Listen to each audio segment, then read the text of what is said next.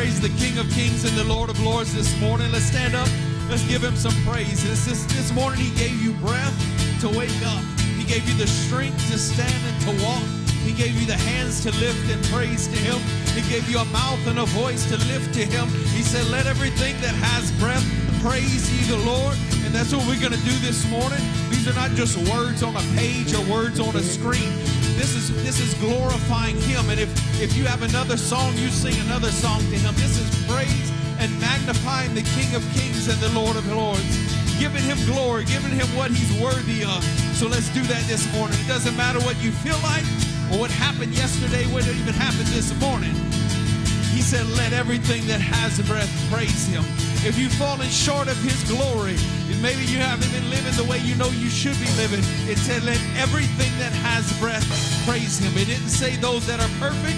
It didn't say those that was walking right with him. He said, let everything that has breath praise the King. So let's do that this morning. Amen. We waited for this day. We gathered in your name, calling out to you. Glory like a fire, awakening desire will burn our hearts with truth. 'Cause you're the reason we're here. You're the reason we're singing. Open up the heavens, we want to see you. Open up the floodgates, a mighty river flowing from our heart, filling every part of our praise. Your presence in this place, your glory on our face, we're looking to the sky. You're sending like a cloud, you're standing with us now. Lord, unveil our eyes. You're the reason, 'cause you're the reason we're here. 'Cause you're the reason we're singing. Open up the heavens, we want to see you. Open up the floodgates, a mighty river flowing from your heart, filling every part of our praise. Open up the heavens, we want to see you.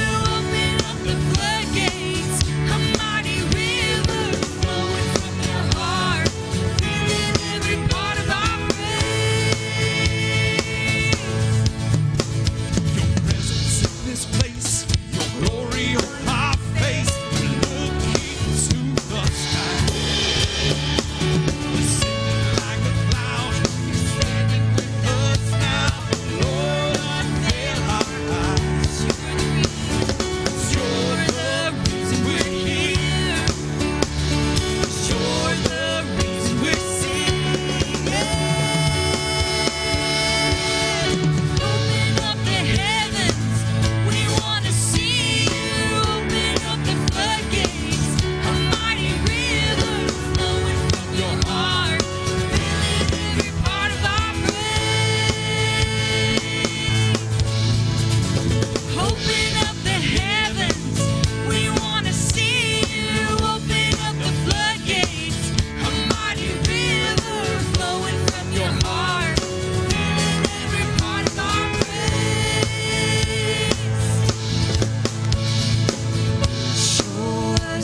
Show us your glory. Show us your power. Show us your glory, Lord. Show us your glory. Show us your power. Show us your glory, Lord.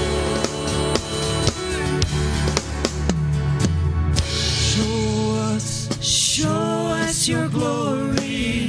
Show us your power. Show us your glory, Lord. Lord, we want to see this morning. We welcome your presence in this place. We welcome your presence in this place. Oh, Father, we want you in this place. We want to experience you. We want to be in your throne room. We want to be worshiping at your feet. So, Lord, right now we ask you to show us your glory. Show us your power. Show us your glory, Lord. oh, Show us your glory. Show us your power.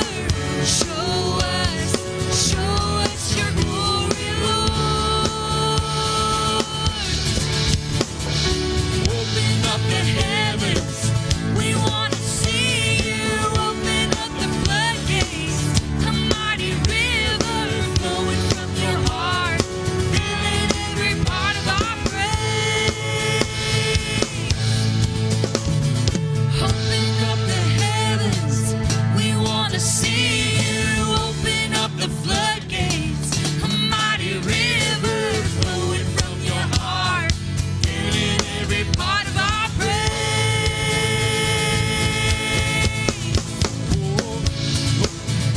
God, we want to see you in this place. We want to see you move. God, we want to see lives change. God, we want to see hearts transformed and minds never to be the same, Father. Only you can do that. We can't do it, Lord.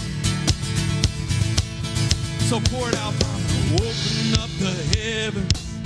We want to see you. Open up the floodgates. A mighty river flowing from your heart, filling every part of our praise.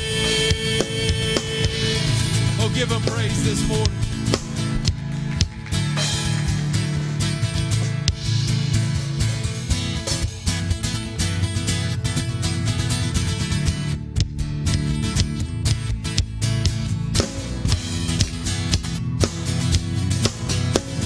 Higher than the mountains that I face, and stronger than the power of the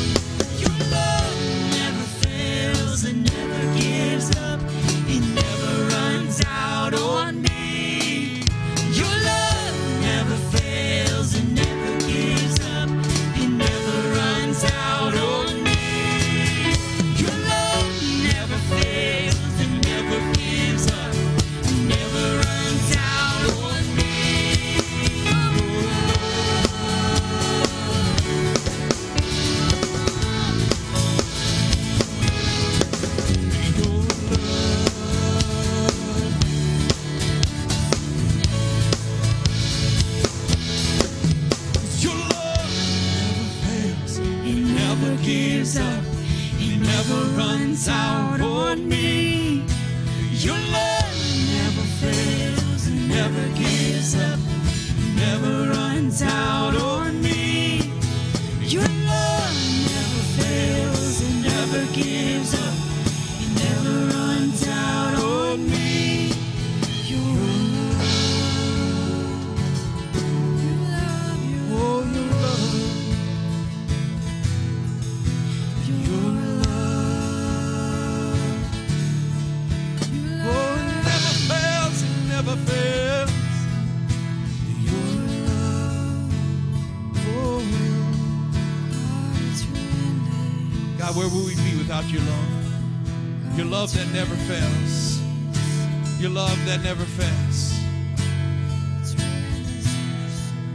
Oh God, I'm so glad that your love is not conditional to our love, Father.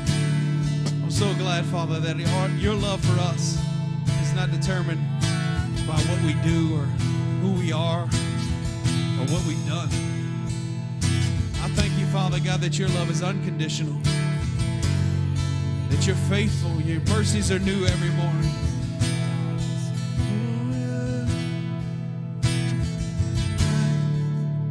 You are love, you bring light to the darkness. You give hope, you restore every heart that is broken.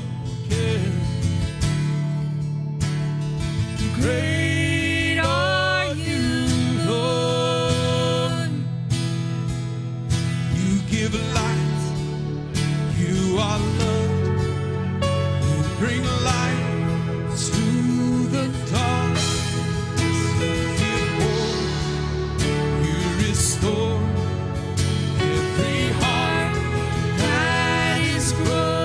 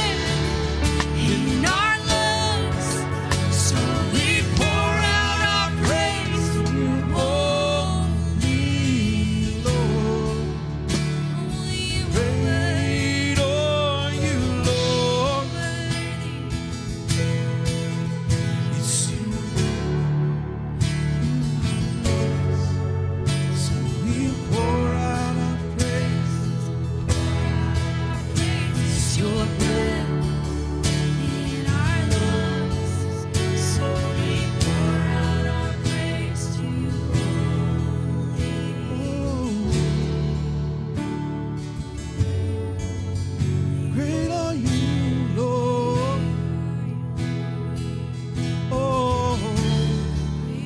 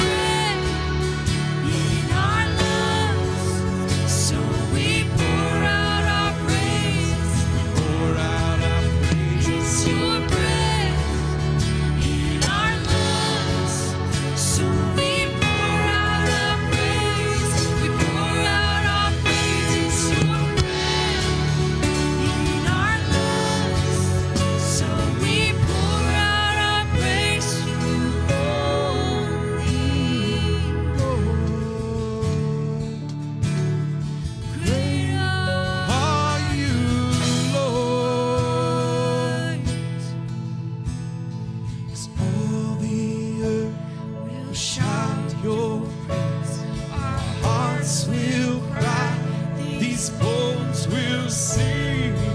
Great Are you, Lord. All the earth will shout your praise. Our hearts will cry, these bones will sing. great are you,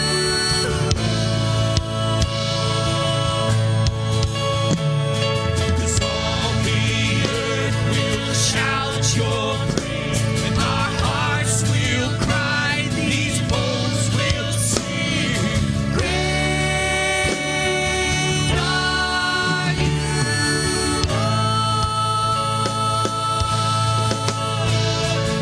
All the earth will shout your praise, our hearts will cry, these bones will sing. great are you,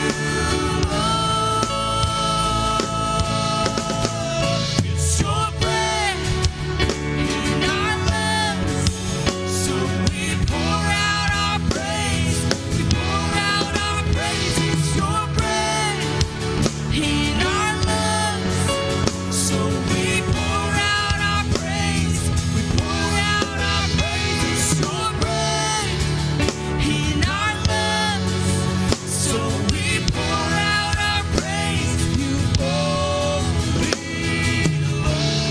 great are you, great are you, You are great. You are great. great are you, Lord, so great. Your breath in our lungs, so we pour out our praise.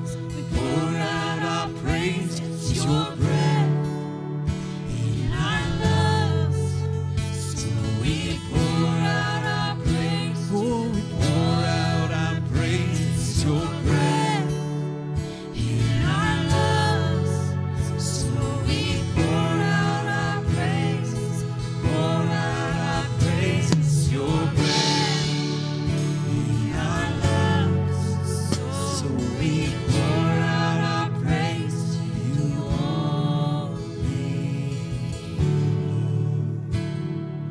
Great are you, Lord. You are great. You are great. Oh, great.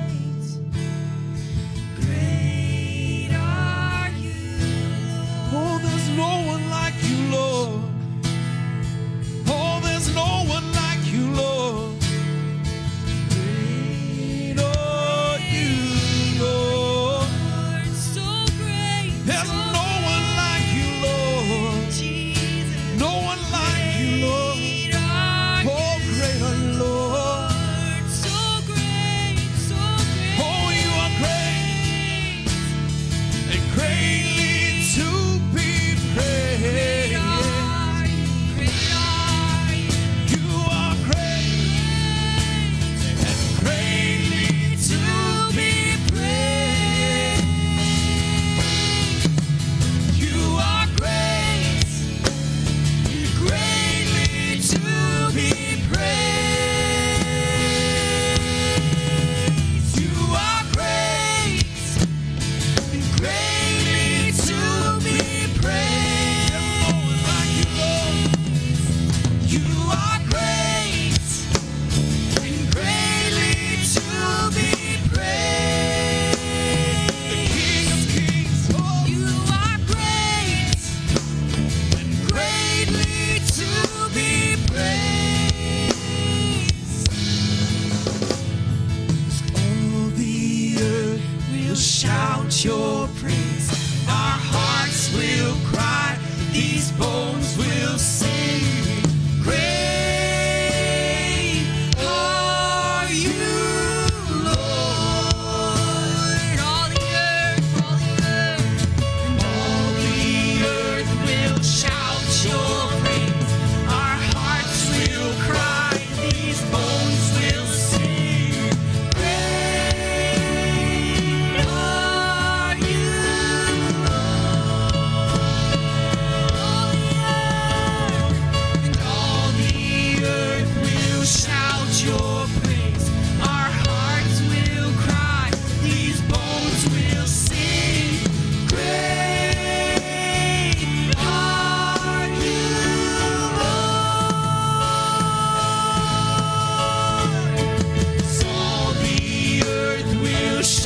It's your praise, and our hearts will cry, these bones will sing. Great are you, Lord. It's your breath in our lungs, so we pour out our praise. We pour out our praise. It's your breath in our lungs, so we pour out our praise. Pour out our praise. It's your breath. Come on, we pour out our praise. It's your breath. Come on, we pour out our praise to you, only to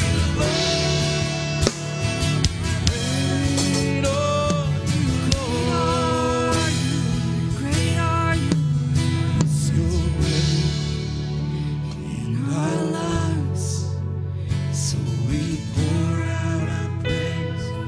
Pour out our praise. It's your breath in our lungs, so we pour out our praise. Pour it out. It's your breath in our lungs, so we pour out our praise. Pour out our praise. It's your breath in our lungs, so we pour out our praise to you only.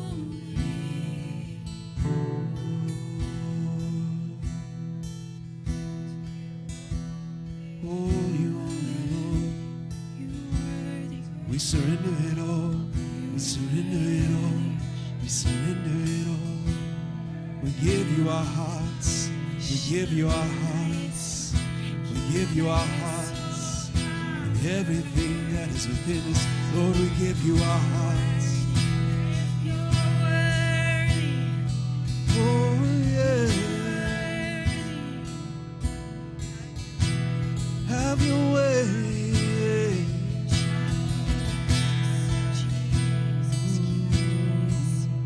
It's your breath. So we pour out our praise. Pour out our praise. It's your breath in our lungs. So we pour out our praise to you only, Lord.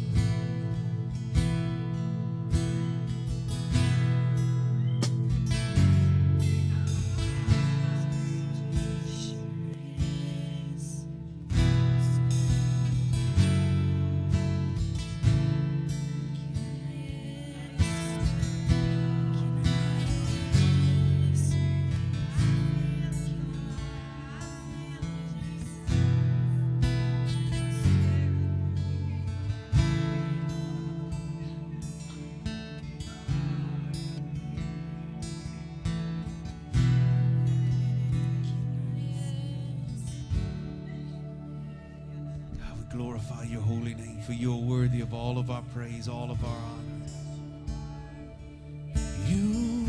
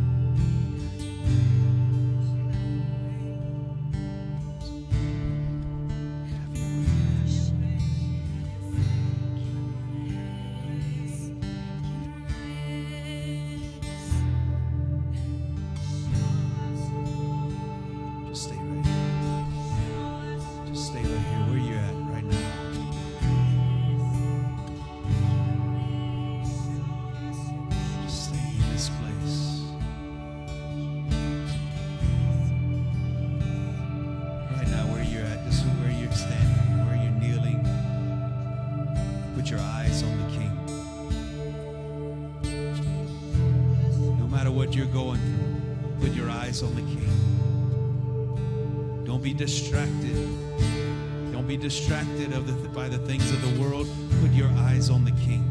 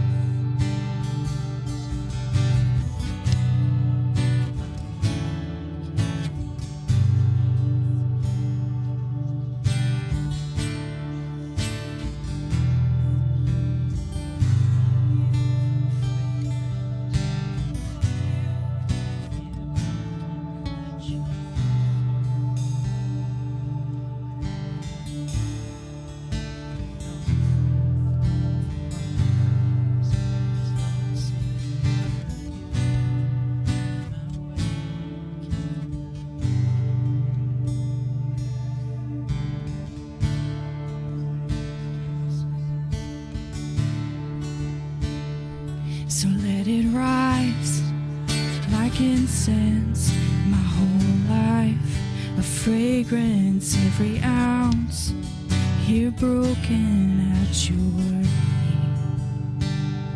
And every breath, my offering, my heart cries, these lungs sing over you, my worthy King.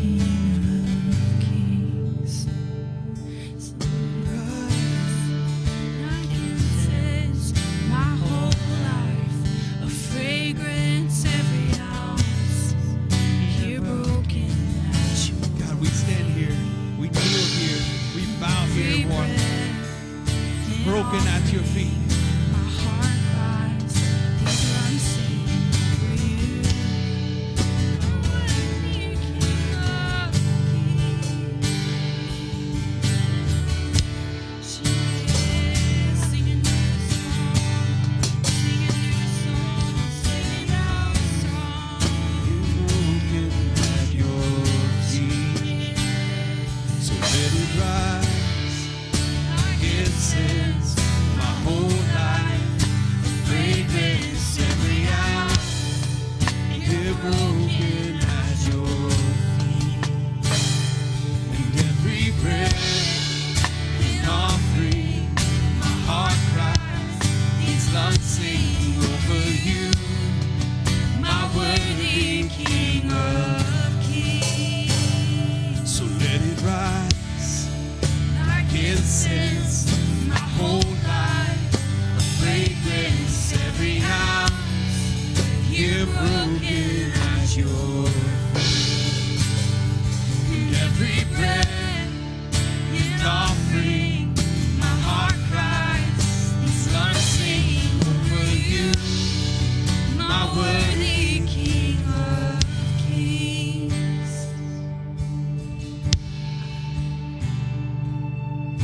So here it is, my alabaster heart.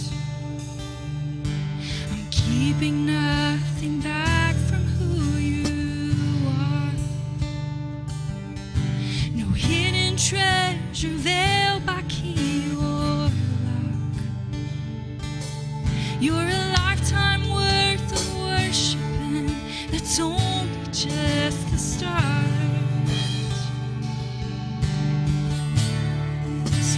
Every waking day, the minutes, hours, the years of endless praise, for you're worthy far beyond all I could say. There's a lifetime worth of worshiping the nuance of your names, so let it rise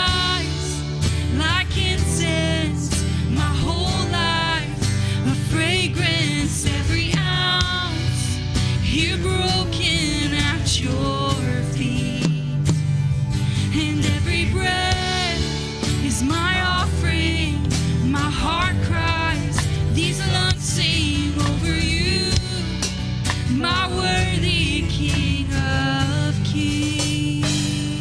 So let it rise Like incense, my whole life, a fragrance, every ounce, here broken at your feet. And every breath, my offering, my heart cries, these lungs sing over you, my worthy King of Kings. So there it is, your alabaster cross, and giving all you are for all I'm not. I can't believe that that's the kind of King you are. How could I not bring a lifetime worth of worship to you, God? So let it rise like incense, my whole life, a fragrance, every ounce, here broken at your feet. And every breath, an offering, my heart cries, these lungs sing over you, my worthy King of Kings. So let it rise like incense, my whole life, a fragrance, every ounce, here broken at your feet. And every breath, an offering, my heart cries, these lungs sing over you, my worthy King of Kings.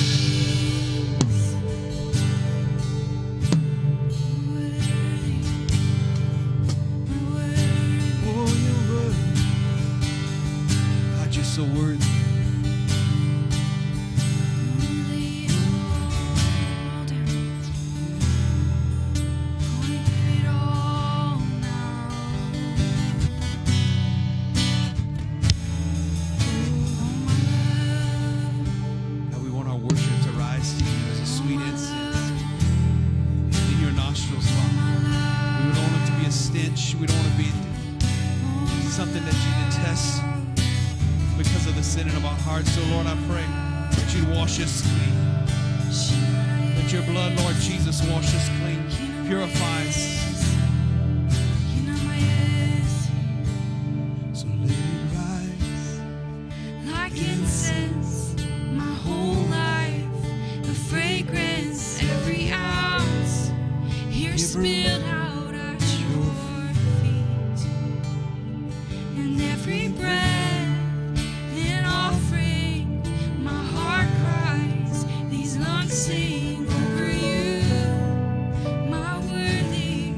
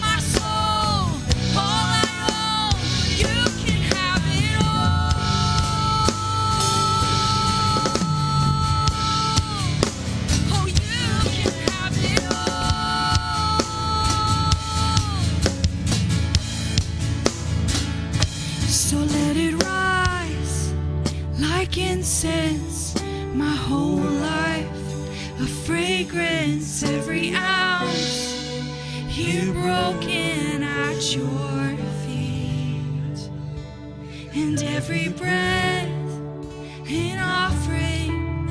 My heart cries, these lungs sing over you, my worthy King of Kings. So let it rise like incense, my whole life a fragrance, every ounce here broken at your feet, and every breath is my offering. My heart cries, these lungs sing over you, my worthy King of Kings. All my love, all my love, all my love, you can have it all. All my love, all my love, all my love, you can have it all. All my heart, all my soul, all I own, you can have it all. All my heart, all my soul, all I own, you can have it all.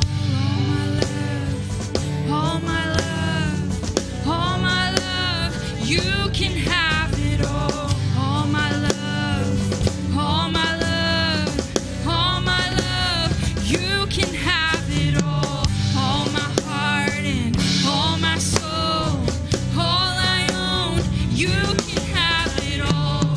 All my heart and all my soul, all I own, you can have it all. All my love, all my love, all my love, you can have it all. All my love, all my love, all my love, you can have it all. All my heart and all my soul, all I own, you can have it all.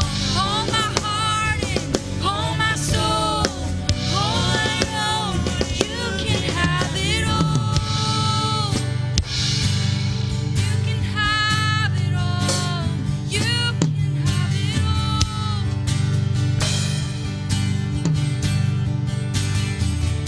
So let it rise like incense, my whole life a fragrance, every ounce here broken at your feet, and every breath my offering.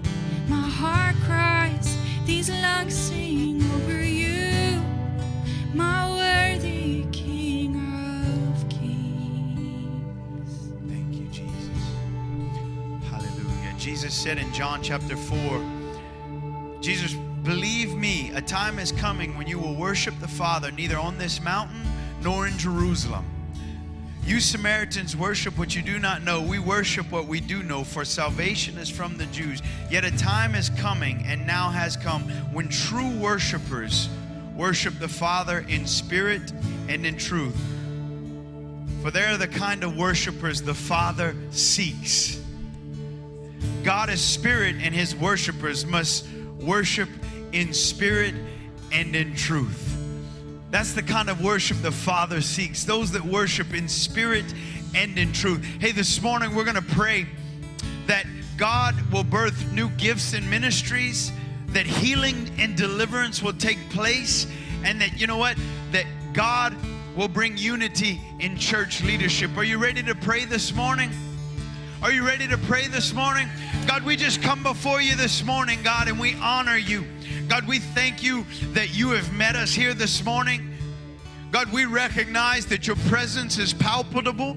God, we worship you and we honor you. Lord, we want to be those believers that worship in spirit and in truth. God, form us in truth. Form us in prayer. Form us in the teachings of Jesus. Form us in spirit and in truth, God, that we can be worshipers who worship in spirit and in truth.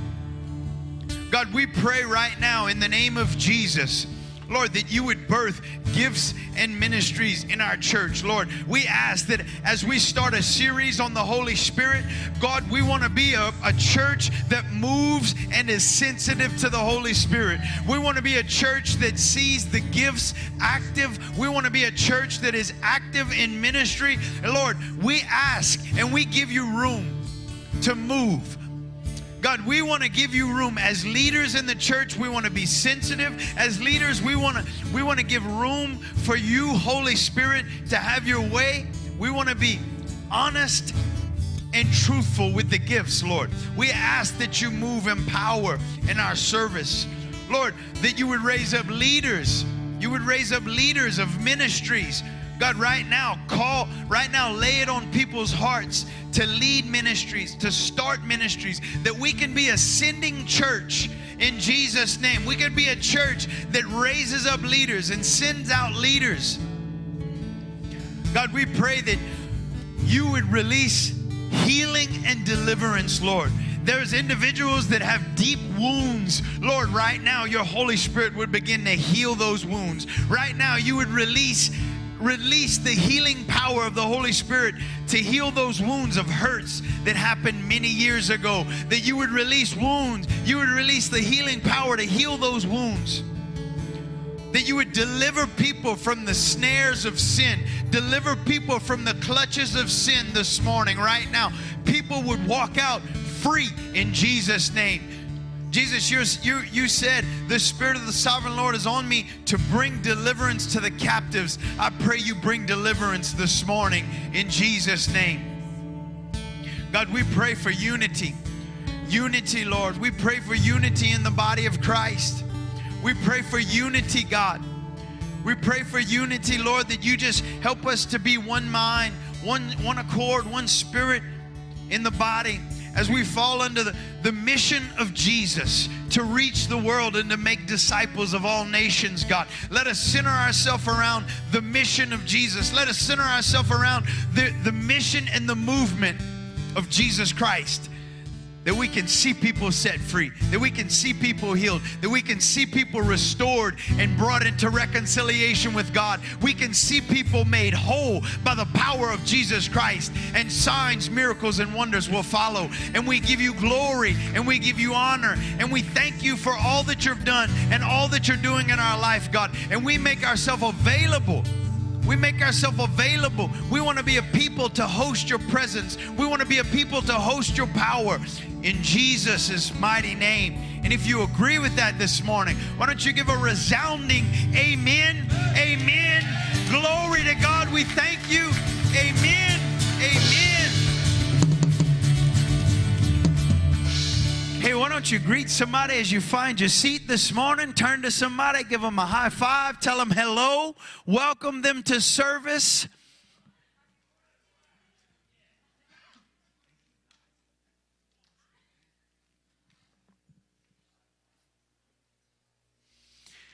Well, good morning, Life Church. Good morning, everybody watching by live stream. We're glad you joined us this morning. And everybody who decided to be with us here in service, I want to welcome you. We're so glad you joined us. We're so glad that you're here with us this morning. For those of you who don't know me, I'm Josh. I'm one of the pastors here. And I'm so glad you decided to join us. If this is your first time after service, feel free to visit the Welcome Center. We've got a special gift for you, a free gift. We'd like to connect with you. You can fill out one of our Connect cards so we can get to know you, help you find your place in our church and in God's kingdom. And also, hey, everybody loves free things. So we got a free gift for you we want to bless you with, get to know you. Hey, I do have an announcement, a couple of announcements to remind you guys about. A couple weeks ago, Pastor Bob announced that we're going to be launching life groups in the fall, so we're getting ready for that. We're getting primed up. We will be having a life group interest meeting on July 17th. So that's going to be immediately following service. And guess what? We're going to have finger food. That's always great. Always great excuse to have food. So we're going to have finger food. And no fingers in the food. It's just going to be light snacks, you know. Oh, come on. Hey, so it's going to be a life group interest meeting, and some of our leaders will be there. We'll make ourselves available to answer any questions. People have been coming to me, hey, so what's this going to look like? How's it going to work? And so we're going to answer those questions. We're going to give you the nuts and bolts, the mechanics of how it's going to work, when we're going to launch. That's going to be the first interest meeting, and we will have another interest meeting in August. And any time after service, I'm going to be in the lobby at the Welcome Center. Find me. I'll make myself available if you have questions. But I encourage you guys to attend this meeting after church, because this is going to be huge for our church to provide community, provide discipleship, and provide a safe place to grow in Jesus. And our goal and our mission with this is to put the ministry in the hands of the people. So individuals who step up and lead a group, and God's going to do great things as community is bred, as people step up and lead, and it's going to be awesome. So at the very least, it's a great opportunity to hear some more about it. It's going to be on July 17th. That's not next Sunday, but the following, and it's going to be immediately following service in the room off the foyer. Also, Pastor Nick asked me to remind you guys about Micaiah's Call. Hey, that's coming up on July 22nd and 23rd. It's going to be an awesome 2-day event for our youth. And we do have an opportunity for you to serve at that event on the serve team and the prayer team. So you can visit the Welcome Center. You can find those sheets. You can sign up there, and so that's going to be an awesome time. Last year was an awesome move of God. Several youth got touched, and it was a powerful time. So you'll want to be a part of that. It's going to be an awesome opportunity. And then this coming Sunday, not today, but next Sunday, that's so difficult for me, like in my mind, to communicate that and articulate that. Like not next Sunday, but this Sunday, but nevertheless. Nevertheless, we'll be doing coffee and community, coffee and fellowship. Hey, so bring a friend, tell them to come early. Bring a friend. It's a great opportunity to come, have a cup of coffee, get to know somebody. Maybe you see faces in here across the auditorium. You say, man, I'd like to talk to that person. Hey, it's a great opportunity to get there early, meet somebody, find out somebody's story. You know, get to sit down and listen to somebody's story. And you know what? Coffee's a great thing too. It's a holy thing. Hey, Proverbs 3:9 says, honor the Lord with your wealth, with the first fruits of all your crops. We've got 4 opportunities for you to partner with the Lord in giving here at Life Church. We've got boxes on the back wall. We've got a text to give feature. We've got a giving feature on our website. And we've also got an app for you guys to be afforded every opportunity to partner with the Lord in giving. Hey, Pastor Tiger's coming right now. He's going to make his way to the platform, and he's going to give us an update on Tween Camp. And he spent 4 days at the campground with a bunch of kids. So he's a lot more anointed than me. But go ahead. Yeah, Pastor Bob said it felt like 5. Amen. Amen. Well, how many of you guys like testimonies? Amen. So Pastor Josh, he reached out to me. He asked me to give a little briefing, and I was going over it in my heart. And I thank God that he speaks to me through dreams, because he kind of saved my butt, because I didn't really know how to articulate what I encountered while I was over there. It was so much. We've seen deliverances. We've seen kids that went as unbelievers that left as believers. We've seen inner healing, all kind of stuff. And we're going to get some testimonies. I'm going to have, real quick, Bella and Taylor and Logan, y'all come up to the stage. But I'm going to tell y'all, the Lord gave me a dream last night. And I said, Lord, thank you for that, because he gave me a good way to articulate to you guys what I saw the Lord do during Tween's camp. So at camp, in reality, they divide the students up into different color-coded teams. So in my dream, there was 2 teams, and what they do is the ultimate goal for the team is to raise points so they can be the winner of the camp. Well, in my dream, I was like, we offered one of the students or one of the groups of students a tremendous, it was like 2 million points or something for them to do certain things. And so what they did, in order to get those points, they had to esteem others higher than themselves. So they went all night long. I wrestled with this dream. I was watching these students as they went further and further into the task. They were helping students. They were doing things selflessly. And by the time they had finished what they were supposed to be doing, their heart was so changed by what they were being provoked to do when they were handed the points that they had earned. they had given them away. They got them, and their heart were like, they started doing it as like as a discipline, but by the time it was said and done at the end of the dream, the students were so completely changed. But like the 2 million points that they had given, they gave it to the other team. And so that's what we saw God do at this camp. He's taking these students, and where they were interjecting principles and different things, godly stuff, to just along the way. But their hearts are being transformed literally into the image of Christ. These students were becoming broken, vulnerable. They were loving each other. I mean, it was just phenomenal. But what God did. But we're gonna let some of these students give their firsthand experience. Hi, I'm Taylor, but one of my favorite things at camp was for sure the way that we would be in the middle of playing a game or something, and they would have just random people come up and just start ministering to us. So it's not that they just wanted us to have fun, but they also would minister to us as we were having fun, and that was one of my favorite things. But I also received boldness while I was at camp because I actually sang on stage in front of everyone. And then another thing is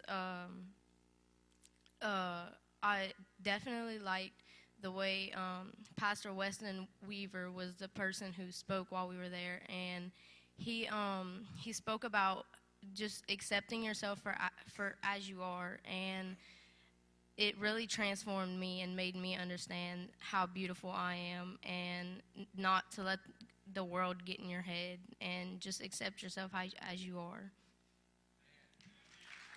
Thank you, Miss Taylor. Bella Sue Morgan. This is my daughter, guys. Firecracker. All right, tell us what you encountered at camp, Bella.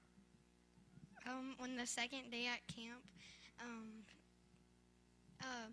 when it was prayer time, Jesus kind of just told me that I was called to be a missionary, and that whenever I'm older, he wants to send me to Africa.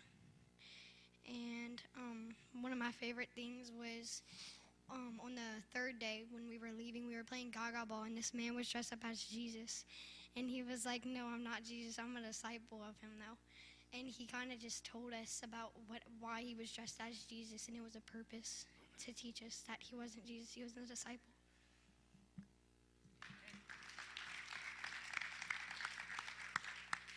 Hi, my name is Logan. One thing God gave to me is boldness to tell other people about Jesus and to go forth. And another thing is that to give up money to people in Africa and people all around the world, and ministries all over the place. Amen. So what you guys don't know is Logan here had, get that word I put, he had a fear of public speaking. So the fact that he came up here and he shared that is proof that God did that work in him. Bless you guys.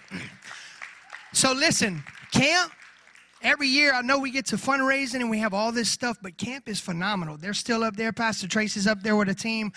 I mean, they're doing it. My niece, she's in the crowd right now, Miss Ella, she had an encounter with Jesus that was so powerful. When she got back, she shared with me how she knew that God was in the building, that he spoke to her for the first time. And God's doing this with all these students. So looks like we have another testimony. Just ad-libbed in here, so I'm going to kind of make it quick. But when he started talking about testimonies about camp, it just really hit me. The last 2 to 3 weeks, my daughter's getting ready to leave for camp tomorrow morning. And she woke up with like all these spots on her, and I thought it might have been chicken pox. I was like, oh my goodness, no, like not right before camp. Went to the doctor, he prescribed creams, antibiotics, like nothing was working. They just kept getting worse and worse. So then this was about, say, 6 days ago. As I'm putting the cream on each spot, I just started praying. And I started asking for healing, and I started rebuking the enemy's attack to try to stop her from going to camp. And she had 15 spots on her. When she woke up the next morning, there was 6 out of those 15 gone. So I did it again the next night. It took 3 days of praying over each spot, and Friday morning when she woke up, everything is completely gone. There is not even a sign that there was anything on her body. So it just goes to show you how much of an anointing the Lord has on this camp and what he plans for these kids to experience. Let's give these students a round of applause for sharing their testimony. Thank you, guys. So listen, when camp comes around next year, pray for the campers, pray for the staff, and, believe. We talked about expectation last week. Let's believe that God's going to do even more next year than he did this year. And he did a lot. So thank you, guys.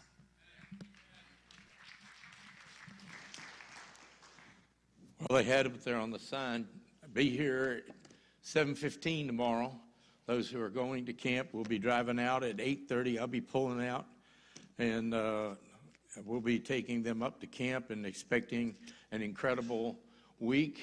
I've been praying for them that, Lord, it starts off on the 4th of July, Independence Day. Let this be a camp where kids are set free.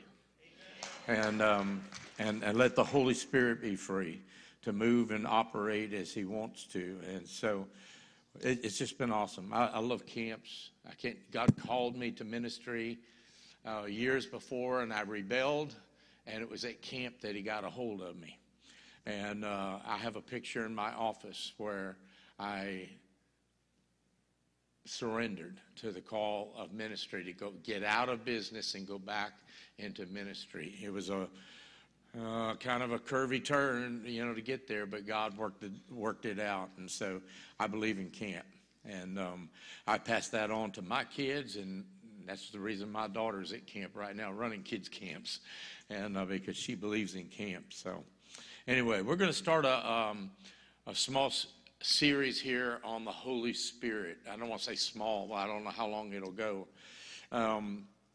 But I've been feeling for several weeks that we as believers, and especially as those who professed to be Spirit-filled believers, need to get back to some of our basic roots. And that definitely deals with the person of the Holy Spirit, okay? And so let's just get started on this. This is just kind of the foundational launch this week. As a child, when I was attending church, I wasn't raised in a church that taught the Bible or anything like that, but we recited as part of the liturgy each week. We recited what was known as the Apostles' Creed. And following the minister, whoever that was, we would begin with these words right here. Now, some churches did it a little different, whatever, but it always began, I believe in God, the Father Almighty, the maker of heaven and earth, and in Jesus Christ, his only Son, the Lord, who was conceived of the Holy Spirit, born of the Virgin Mary, suffered under Pontius Pilate, was crucified, dead, and buried, descended into hell. The third day was risen from the dead, ascended into heaven, and is seated at the right hand of the Father. He will come again to judge the living and the dead. I believe in the Holy Ghost. And it goes on from there. But I wanted to stop on that one last statement there that says, I believe in the Holy Ghost. I remember going to catechism class as a young boy and being taught about the Holy Ghost. Now, the only ghost I knew growing up was Casper. And so I had a hard time figuring out. And I remember asking the teachers, like, where is he? And he says, well, they would tell me he's just kind of all around, So in my mind, I had this. I remember going home as a little boy and telling my mom, we studied about the spooky Holy Ghost. And she said, what do you mean spooky? I said, because he's all around, but you can't see him, can't find him. I mean, in my little brain, that's the only way I could comprehend it. He was presented as a child. He was presented as a ghost. And to me, that's all I knew. He was invisible. He is invisible. He is the member of the triune God. And if I were to go around this room, or if I were to go out and ask people who say they go to church, they're Christian by nature, whatever, and say, do you believe in the Holy Ghost, or do you believe in the Holy Spirit? The large majority of them would say yes. But what if I asked you, what do you believe about the Holy Ghost? Or what do you believe about him? What would be your response? And I've done this before, and people stammer and go, well, he's God. But I said, but what do you believe about him? What is it that you know about him? And it's because we're taught a lot about our Heavenly Father. We're taught a good deal about Jesus. But the person of the Holy Spirit, we're not told a lot about. We don't hear a lot about it. We have fellowship with our Heavenly Father. We know his Son, Jesus Christ. I believe that the church needs to learn who Holy Spirit really is. After all, he is a part of the triune God. He is part of the Trinity. And the Holy Spirit is probably the most overlooked person of the Godhead, if I can put it that way. He's more than a ghost. He is, according to what we believe and what the Scripture teaches, he is co-equal, co-eternal, co-existent with the Father and the Son. And his ministry is to convict and convert man, as well as reveal the Son and the Father to the believer. So he has two distinct aspects. One is to convict and convert the unbeliever, okay? But then his job is, once we convert and give our lives to Christ, then his job is to reveal Jesus and the Father to us. So, man, that's a big portfolio of stuff right there, right? I mean, he really is.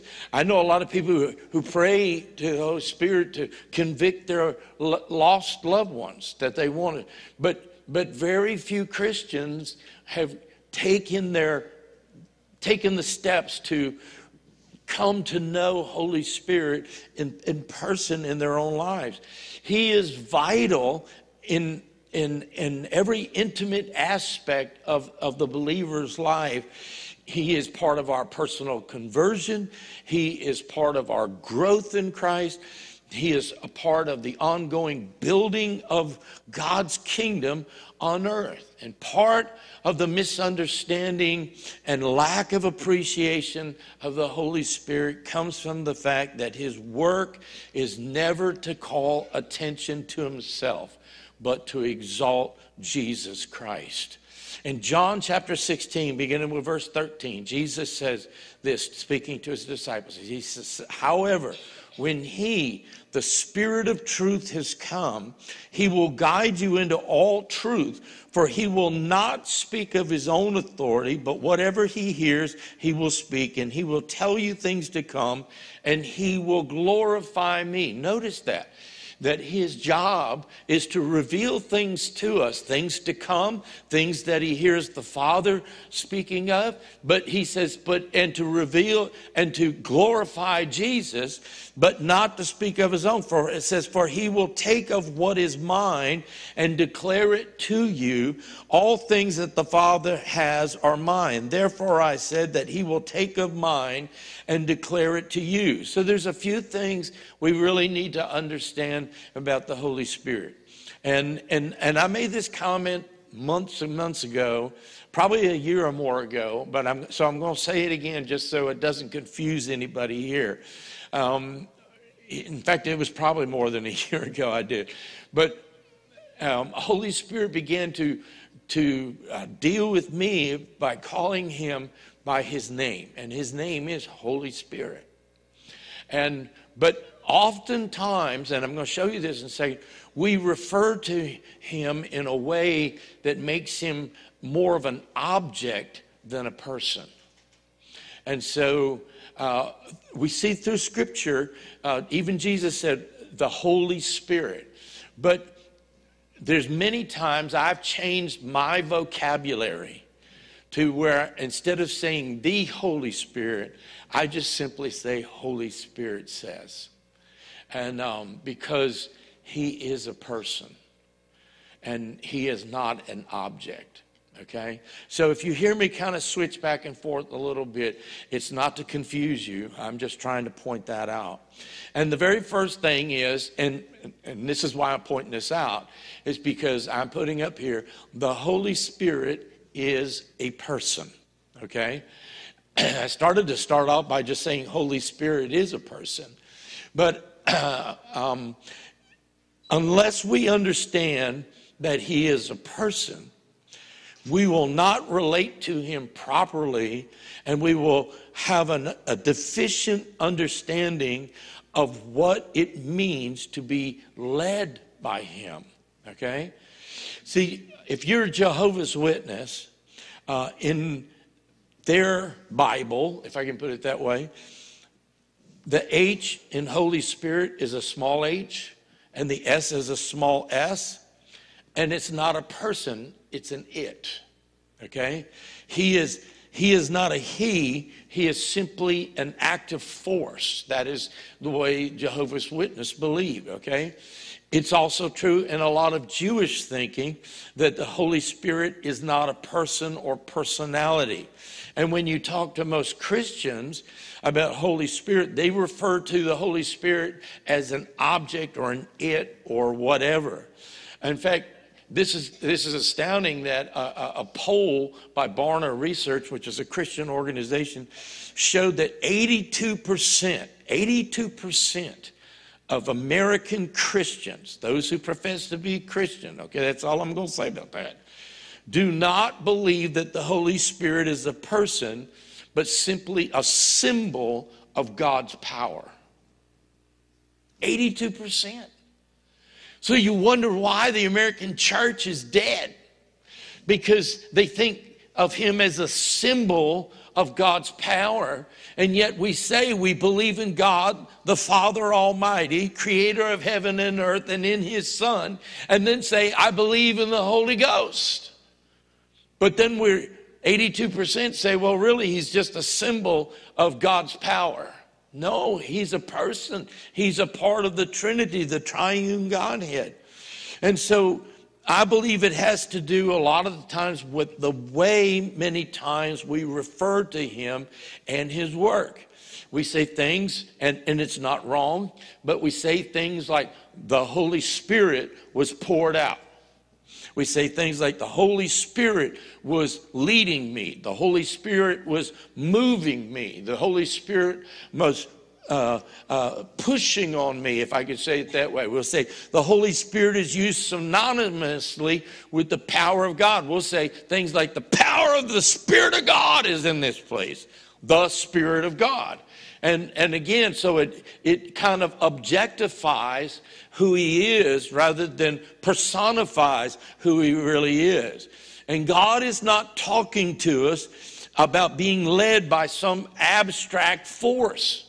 Okay? He's not talking about being led by a force of righteousness or holiness or power. He's talking about being led by a person who is righteous, who is holy, and who is all powerful. When we talk about the Holy Spirit, we're talking about a personality, not just an invisible entity who is floating around in space. Okay? So, Holy Spirit, I could cross the V out of that right now and just say, Holy Spirit is a person, okay? The second thing is that Holy Spirit is wise and knowledgeable. Okay, he's wise and knowledgeable. Revelation 2:7 says, he who has an ear, let him hear what the Spirit says to the churches. In fact, in the book of Revelation, 7 times we read the Holy Spirit is speaking. We read, let him hear. The Spirit says, the Spirit says, the Spirit says, the Spirit says. 7 times. He's speaking. The question is, are we listening? Again, Have you ever been in a conversation where you're talking and you can tell the other person's not listening? How does that make you feel?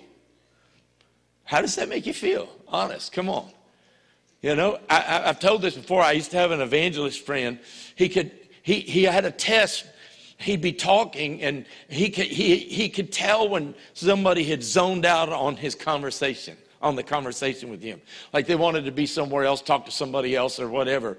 And he could do this without skipping a beat. I cannot do this. He might be saying, you know, they're saying that it's going to rain tomorrow, okay?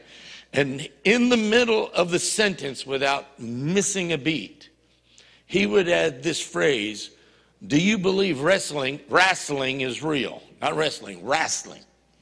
So he would say, you know, they say that, do you believe wrestling is real? It's going to rain tomorrow? He could do that without missing a beat. I can't do it without stopping and thinking about it. And he could just do it. And the first time he did it to me, I was like, what?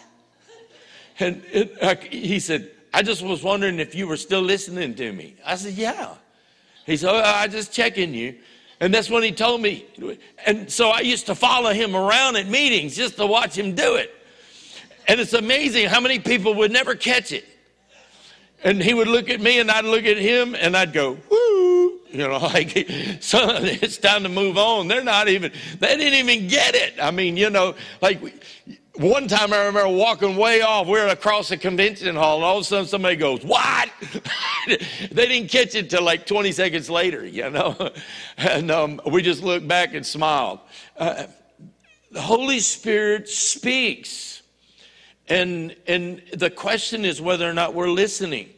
In the Old Testament, the prophets spoke and said, thus says the Lord God. In the New Testament, it says, the Holy Spirit says. See, something changed between the Old Testament and New Testament in that God was revealed through law, but on the day of Pentecost, the church was born, and the Spirit, Jesus said, I have to go away so that when I leave, the Comforter, the Spirit of God can come. And so it changed from thus saith the Lord to the Holy Spirit says. And it became very much more personal. The church, the Holy Spirit, or Holy Spirit is the administrator over the whole church. That's why he's come, to lead and to guide and to teach and instruct. He's the administrator over the church. He's the one that's actively involved in the speaking. Jesus said this in John 16 and 13. But when he, the Spirit of truth, comes, he will guide you into all truth. He will speak only what he hears. He will tell what is yet to come. So look at that. He speaks, he tells, he reveals. That's what he does. Okay, so Holy Spirit is wise and has knowledge and revelation.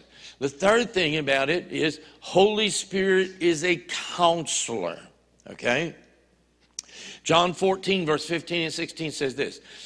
If you love me, you will obey what I command, and I will ask the Father, and he will give you another counselor to be with you forever. Now, many people read that and think of that meaning like someone who counsels you or comforts you. But that word that's used there means a counselor, like an attorney in a courtroom. In other words, he's defending your cause. He's there to instruct you. He's there to guide you. And he said, I will ask the Father, and he will give you another counselor to be with you forever. So why did Jesus say another?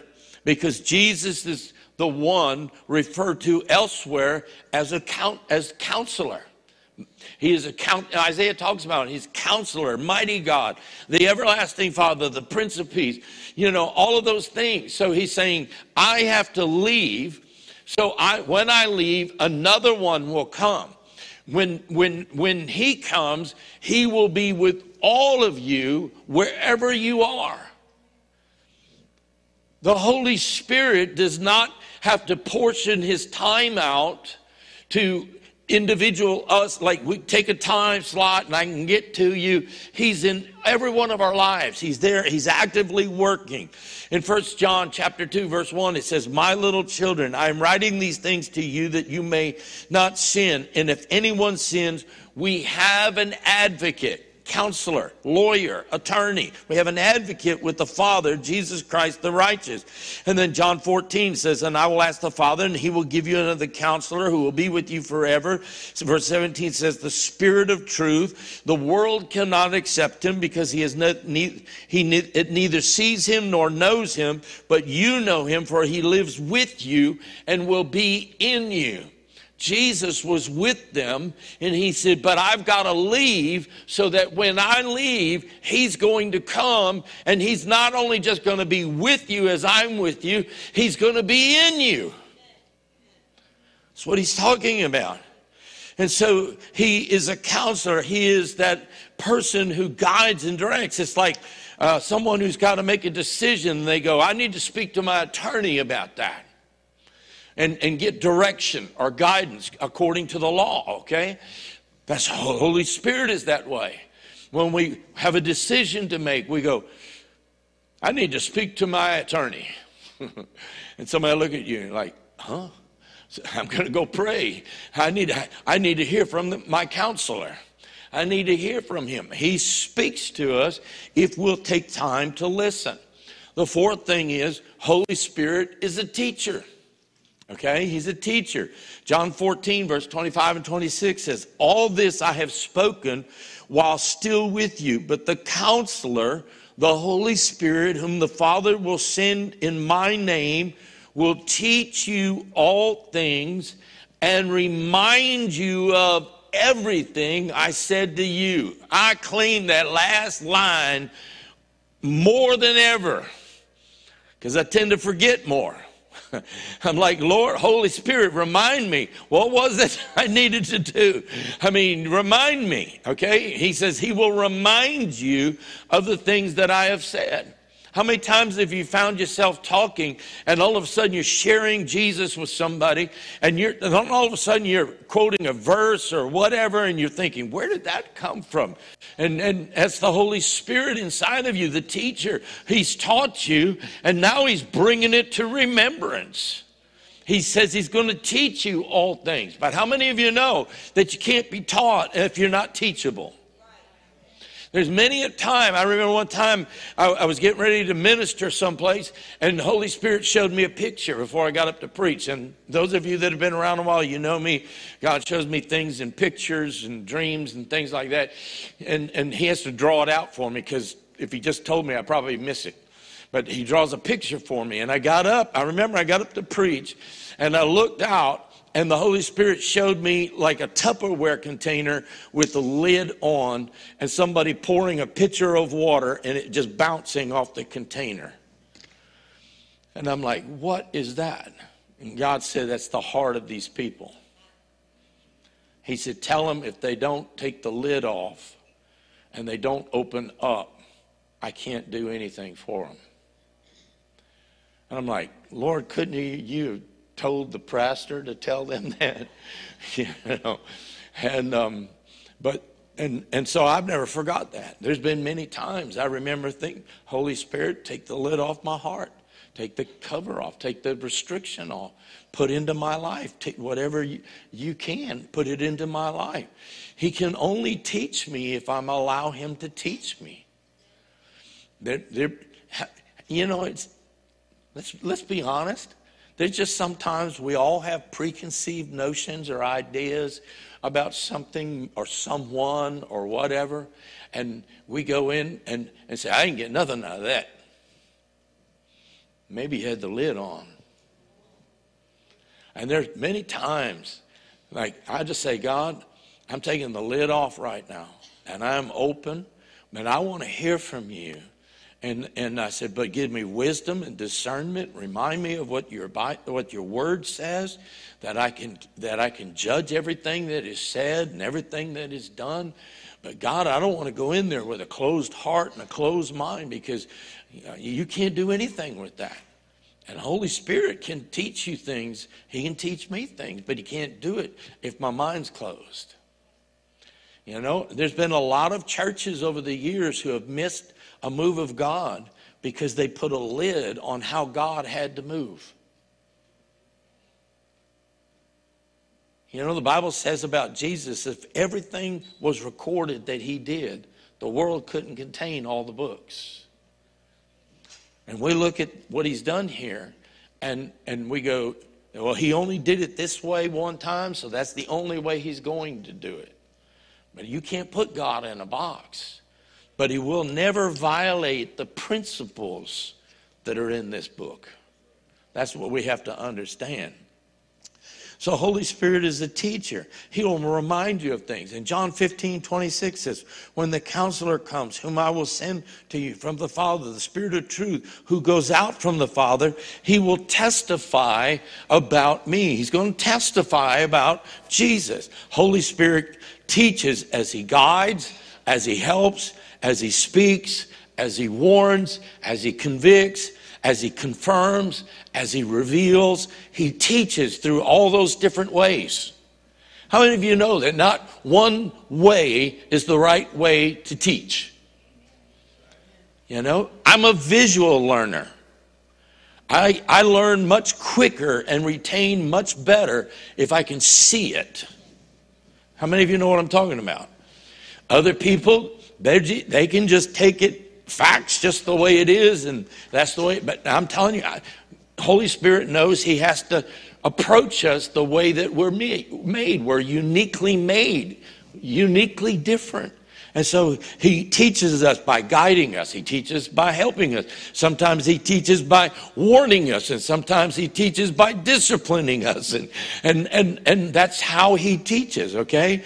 John 16, verse 12 through 14, Jesus says, I have much more to say to you, more than you can now bear. But when he, the Spirit of truth, comes, he will guide you into all truth. He will not speak on his own. He will speak only what he hears. He will tell you what is yet to come. And then look at verse 14. He will bring glory to me by taking from what is mine and making it known to you. In other words, he says the way that the Holy Spirit brings glory to Jesus is by taking what is his, and then we are his, and applying it into our lives, and then making it known to us so that we can live it out, and that brings glory to Jesus. It's not a knowledge-based thing. It's no good if what we have we don't use. So it's whether or not we're living it out. And this is why it's so important. He says, he will take from what is mine, he will make what is known to you. He takes something and makes something. That's his purpose, okay? That's what he's doing. And we must develop a relationship with Holy Spirit. It's intentional. If you were going to have a relationship with someone, you cannot be afraid of them. You cannot be distant from them. You must spend time with them. Okay? The Apostle Paul, he prayed for the church in his second letter to Corinth, the believers in Corinth, in verse 13 and 14.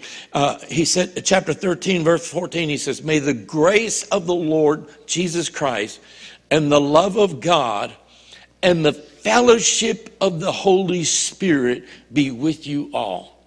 Notice that.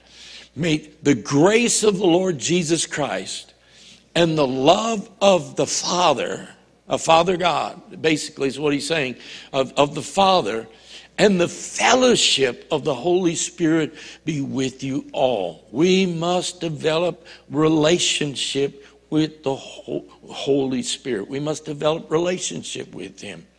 Number 5 is Holy Spirit is here to work a purpose on the earth. He's here to work a purpose. And the key in that is that he is leading us to God and away from sin. You know, we don't become perfect overnight. We become perfect in our standing with God when we surrender our life to Jesus Christ. We become perfect in that regard. But when you wake up and look in the mirror the next morning, you're going to look the same. You're going to have some tendencies that are still there that are not reflective of who you are on the inside. But God sends the Holy Spirit into our lives to lead us to God. Notice, he's not dragging us. He will not force you. He's not going to put your arm behind your back and say, come on, get in line. He's not going to do that. I got drugged to church as a kid, and God's never drugged me to the throne. He never had to entice me. He'd say, you know, I remember as a teenager, my mom and them would say, if you'll go to church this morning, you'll get this. And I'm like, that ain't good enough. Give me something better. And then my dad would say, if you don't get out of that bed and get ready to go to church, I'm going to pummel you. And, well, that was enough. I should have taken the other prize, you know, because that was no prize. God, Holy Spirit is leading us to God, the Father, and to Jesus. And when he does so, he's turning us away from sin. That's why when we start to make a wrong move, there is an absence of peace. I'm telling you, Holy Spirit's going somewhere. And he's walking and working out the Father's purpose in our life. And if he's going a certain direction. And if we decide not to go that way, you know what's going to happen? All of a sudden, the peace of God that's supposed to be ruling or governing our hearts, as the Bible says, begins to dissipate. And it's not that God has left us, it's that we've gotten off on the wrong track. Years ago, my wife and I made a trip, did a cruise with my sister and brother-in-law in Georgia many, many years ago. And I think it was the very first cruise we'd ever been on. And one of the places that we went to was in Jamaica. And it was later that my wife and I led like 60 teenagers and a few youth pastors on a missions trip to Jamaica. And what was kind of cool about it, but the first time we went there, when you're a tourist, they take you to all the touristy places, okay? If you've never been on one of those things, you don't know what I'm talking about, but most of you do. And so one of the highlights in Jamaica is in Ocho Rios. And one of those is Dunn River Falls. And if you've never been to Dunn River Falls, it's a very unique thing. In fact, I've got a few pictures for you. It's a 1,000-foot waterfall, and what you can't see, I didn't put a picture up here, is it actually empties into the ocean. So it comes down off of the land, across the beach, and empties out into the ocean. I've never seen any place like that before. You know, usually you see waterfalls and they go into rivers or whatever, but this one empties into the ocean. And so the very first time Amanda and I went there, you have the opportunity to climb this 1,000-foot waterfall. And about every 250 feet or so, there's an exit off to the side that if you get partway up and change your mind and that you don't want to finish, you can exit and go up to the top and meet the rest of your group, because most people were usually in a group. And so Amanda and I and my sister and brother-in-law, we all decided to climb the falls. Now, what I learned in going back there is that many people try and climb these falls by themselves. And what you have to understand is that water's moving. It doesn't look like, but it's moving pretty good. And those rocks are very, very, very slick. Very hard to find your footing. And believe me, when you do, you're probably going to come out the next day with bruised legs and shins and twisted ankles and everything else.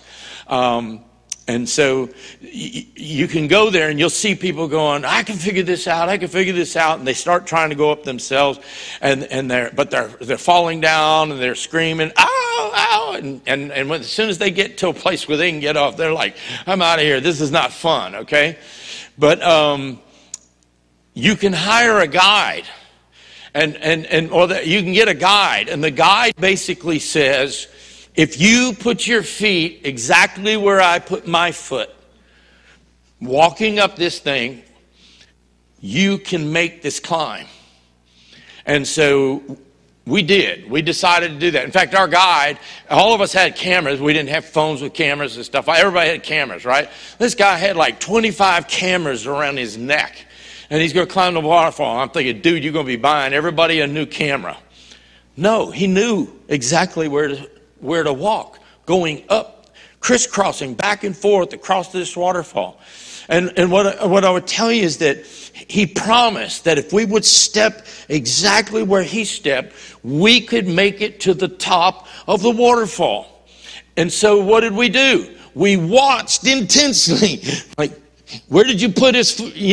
So the thing is, everybody had to put their feet exactly where the person in front of them, but it started with the guide. And so he led us up the falls all the way to the top.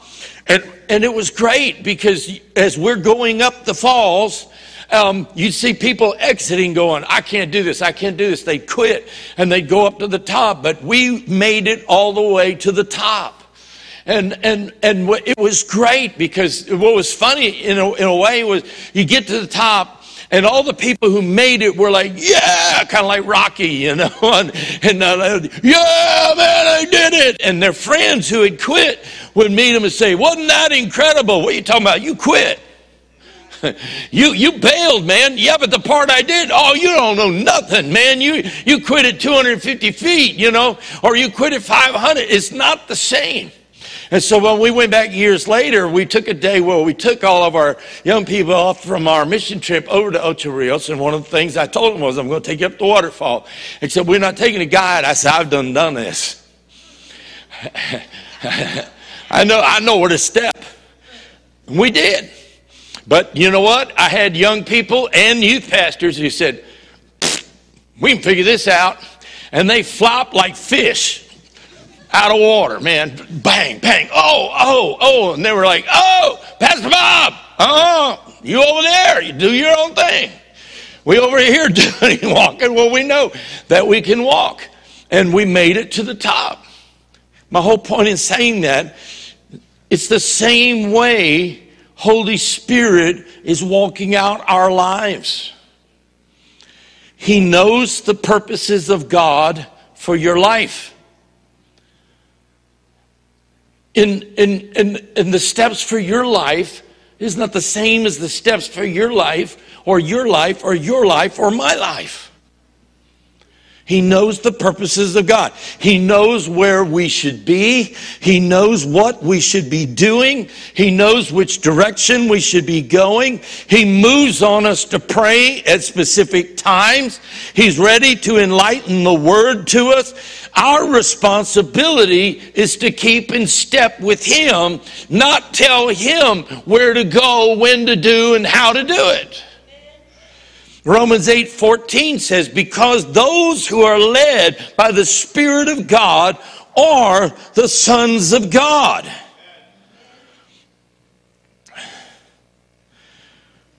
We have to learn how to listen and how to follow and trust.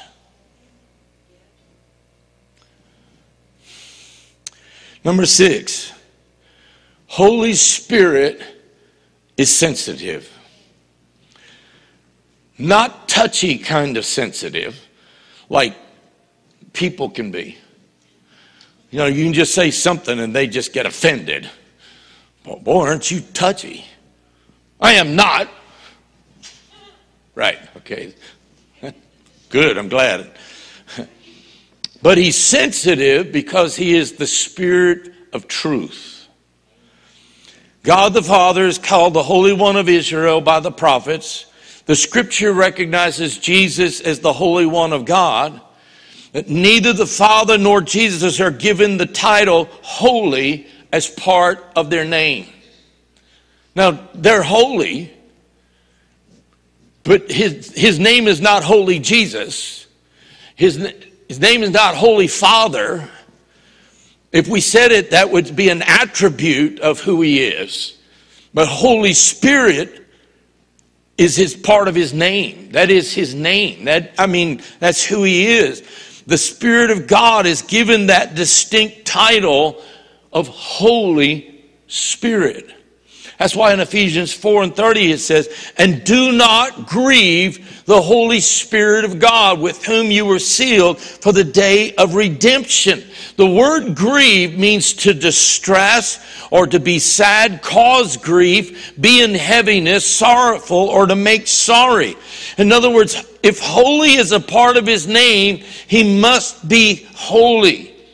And you and I can grieve Holy Spirit when we no longer listen to his voice. You can pollute your life so that you're not sensitive to his holy leadings. I'm telling you, he works in our life if we'll let him. In 1 Thessalonians 5:19 it says, "Do not quench the Spirit." The word quench means extinguish or put out. Just picture a fire extinguisher and a burning blaze, and you go, put that fire out. It's putting out the fire. And he says, do not put out the Spirit's fire. And we have to be careful that we host Holy Spirit when he comes, because we're told that when we gather together, Christ is here, the Spirit of God is here, and we want to host it. We don't want to grieve him, but at the same time we want to follow him, and we want to hear what he says. I mean, last Sunday I was prepared to teach and preach this message, but last Sunday Holy Spirit said that's not where we're going. So we went a different direction. We have to learn to hear him. I was just told right before I came up to preach, and a lot of you may know or may not know, but on Wednesday morning, I come over early. It's my middle of the week, and I come over early. I get up, make my coffee, and I come over about 4:45 in the morning till about 6 o'clock. And almost without fail, unless his job takes him out of town, Brother Farley meets me here. No, he's walking and praying, and I'm over here praying, and we're just seeking the Lord. But it's just a time of just coming and taking time and setting aside time to be with the Lord. Well, and I'm not trying to point that part out, but it just happened that this past Wednesday afterwards, now sometimes, man, God's just moving on me, and I'm up here, and 6 o'clock comes, and Brother Farley's got to go to work, and he slips out, and I may be here before I realize it's 7 o'clock or whatever. But many times we're finishing about the same time, and he's got his little bottle of water, and I got the rest of my coffee.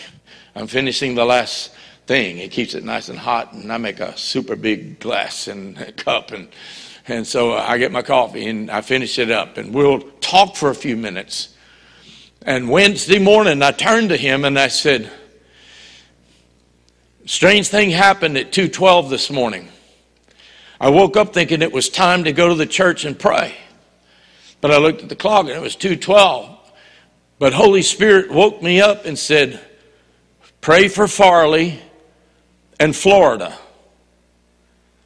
I said, Farley and Florida. Lord, any hint about Farley and Florida? He said, pray for him. Well, I know some things that have happened on his job, and he's got some added responsibilities and expanded territory that includes part of Florida. And so I said, okay. So I just began to pray in the Holy Ghost. I'm thinking, Lord, couldn't you wait till 4:30 when I got up and make coffee and go to the church? Woke me up at 2:12. So I just prayed for him. And prayed in the Holy Ghost, prayed as he led me to pray, and somewhere along the way I fell back to sleep, and all of a sudden my phone went off. It's 4:30. I got up, went and made coffee. So I told him, I said, I don't know what the Holy Spirit was up, but he said at 2:12 woke me up and said, pray for you and Florida. I said, is everything okay? He said, yeah. Well, he told me right before coming up here, he said, at 9 o'clock Wednesday morning, after I had told him that a few minutes after 6, at 9 o'clock, he got notice that ASAP he needed to be in Florida at one of the places down there. And he said, you just told me that less than 3 hours before. He said, there it is. He said, I've got to go down there next week. And I said, well, then God must be in it, because he woke me up at 2:12 to tell me to pray for you. I mean, and I'm only saying that because I'm trying to say that he will tell us things to come. He'll lead us and direct us. And we could grieve him. What if he had said to me, pray for Farley in Florida, and I said, I will when I get up? How many of you think he might have been grieved? He woke me up for a reason at that time. You said, well, what was it? I don't know. I still don't know. But I just know what he said to do. And then God proved it out afterwards. I'm just saying, we cannot grieve the Spirit of God. We cannot say, Lord, I'll be glad to do that on my time, when I get a moment. When the Holy Spirit says move, you got to move. In Acts 16, it says that Paul wanted to go into a place called Bithynia, but the Spirit of God forbid him to go. He wanted to go into a place called Phrygia, and the Spirit of God forbid him to go. And it names 3 or 4 places where he wanted to go. He was an evangelist. He wanted to take the gospel message, but the Holy Spirit said no. And then he has a dream, and a man in Macedonia says, come over here. And so he gets on a ship and he heads for Macedonia. And if you take a map of Paul's travels and then overlap it with the spread of Christianity, you will see that it was from that trip going to Macedonia, from there, that Christianity spread up through Europe and over into Europe. And from that came our forefathers who came to a new land looking for a place where they would be able to worship their God without tyranny upon their lives. Now, if you don't think that's important, understand something. Go back and look at it, and you will see that Christianity spread that way and over to the United States, which in the past has been probably one of the most powerful missionary arms of spreading the gospel across the world. But what didn't happen is, if he had gone the other way, you know what was the other way? Asia, where Russia is. How history may have been changed if he had gone the way he wanted to go, instead of being led by the Holy Spirit. I'm just telling you, we cannot quench the Holy Spirit. And the last thing is, the Holy Spirit is not going to force his way on us. Holy Spirit's not going to do that. In John chapter 3 and verse 8, it says, just as you can hear the wind, but can't tell where it comes from or where it will go next, so it is with the Spirit. We cannot grieve Holy Spirit because he is holy. He is holy. Have you ever been behind a car or a vehicle of some kind that's just belching out smoke and foul pollution just fills your car? Anybody? And you're like, you know, I mean, can I tell you, the pollution of the spiritual things is more real than that. And people want to be led by the Spirit of God, but at the same time, they want to play habitually with games of sin. They can't do it. You can't ask a holy God to come and live within you and in the same breath say, this is my body, my life, and I'll do with it as I please, and pollute it any way you want to. Just isn't going to happen. People say, I just don't understand why it's so hard to come in the presence of God. It's not about coming into the presence of God. It's about living in the presence of God. If you're having to come into, it means you're spending more time out of. And hear what I'm saying. None of us are perfect. I'm just saying, just none of us are perfect. But you can't ask the Holy God to come and live within you and in the same breath say, I'll do what I want when I want. I had a man one time tell me that. He said, I just know I'm going to sin, so I just go ahead and sin, and I ask God to forgive me every night. I said, and if you die tonight, you'll bust hell wide open. He gets so angry with me, a church man. He said, God forgives me. I said, no, he hasn't, because you've not repented. You've just decided you're going to do certain things, and so you keep doing them and asking God to forgive you. There's a difference between slipping and making it and sinning against God, but deliberately sinning against God, and your attitude is, I'll sin, and at the end of the night I'll say, bless me and forgive me. Tomorrow I'm going to do it again. I said, no, the Bible says confess your sins. And he is faithful and just to forgive us of our sins and cleanse us. And the word cleanse means purge us of all unrighteousness. And if our idea is that I can remain unholy and expect a holy God, what would happen in the church if we listen to Holy Spirit and live by the means and directions and leading of Holy Spirit, and we came corporately together? When we walked through the door, there'd be like an explosion of the presence and power of God, instead of having to pump and prime and try and get people into the presence.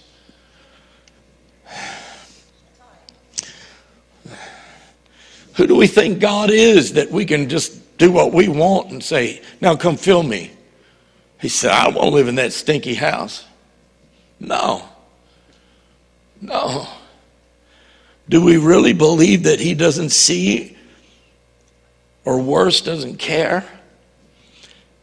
Peter wrote in his later letters to the believers, he said in 2 Peter 2:20, if they have escaped the corruption of the world by knowing our Lord and Savior Jesus Christ, and are again entangled in it and overcome, they are worse off at the end than they were at the beginning.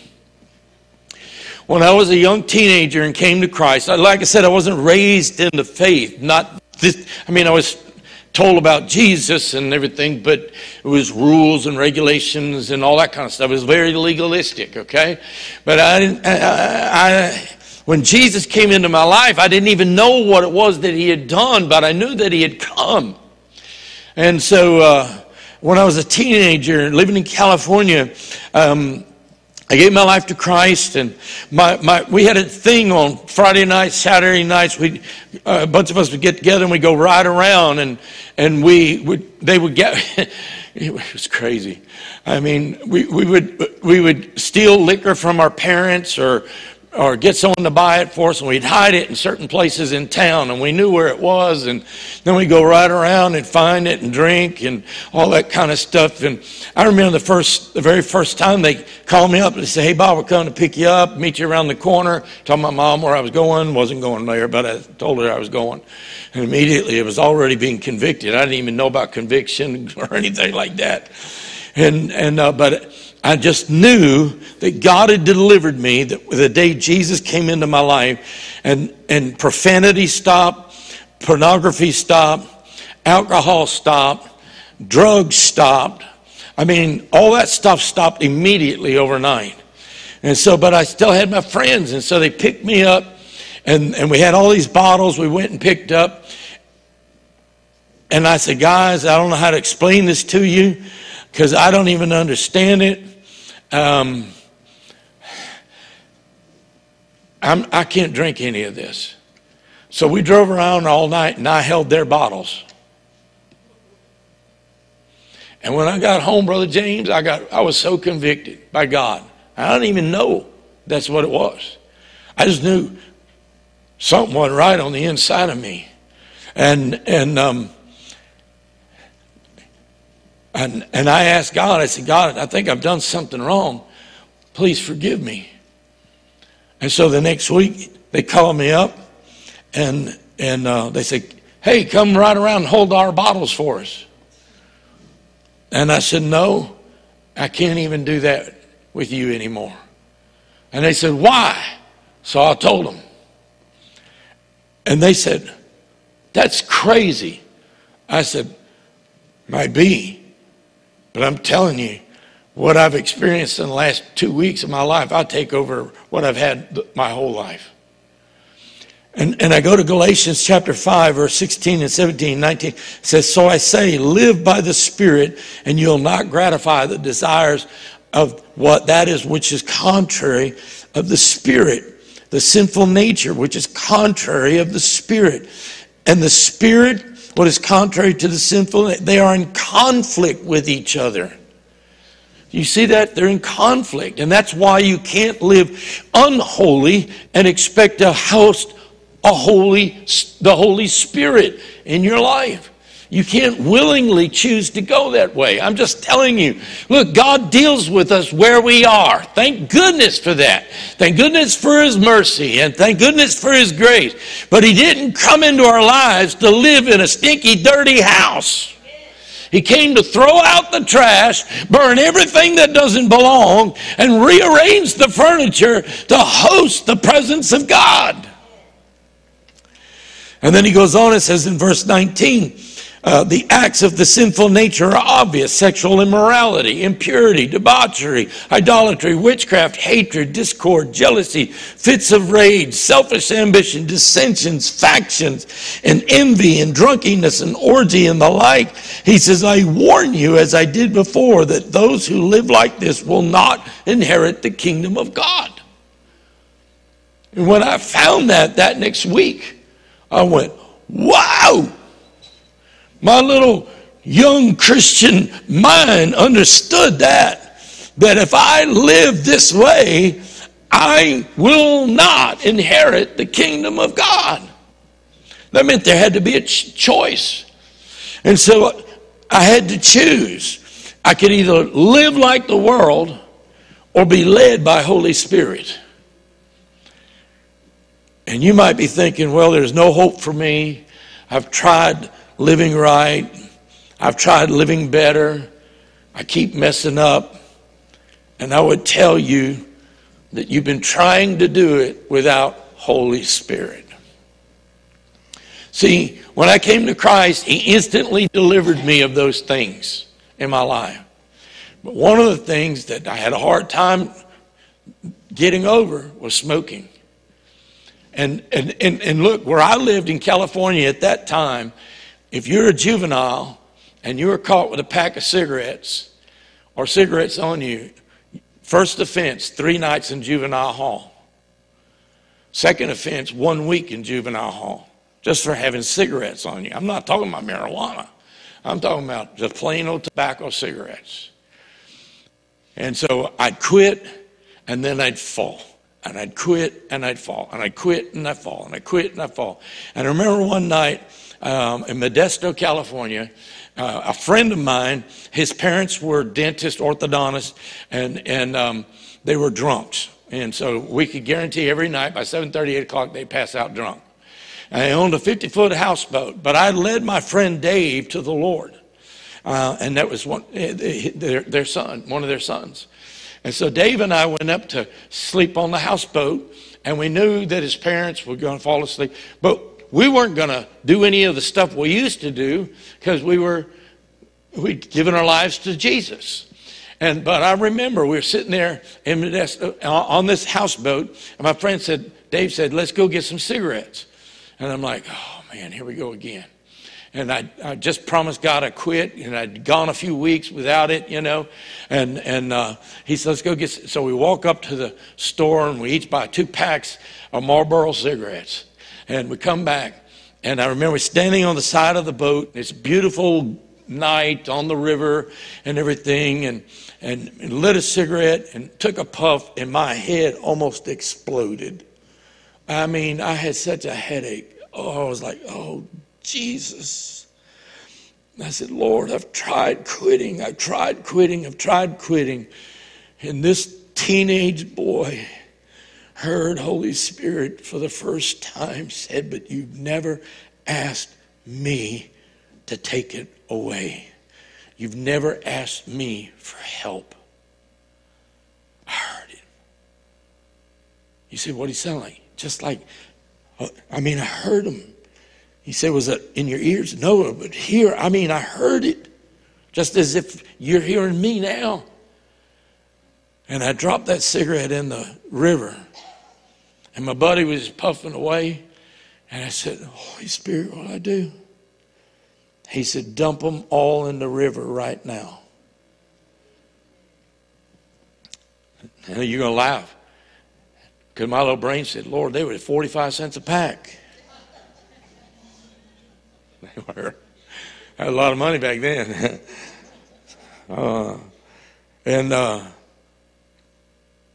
So I opened up one pack and I dumped them all out.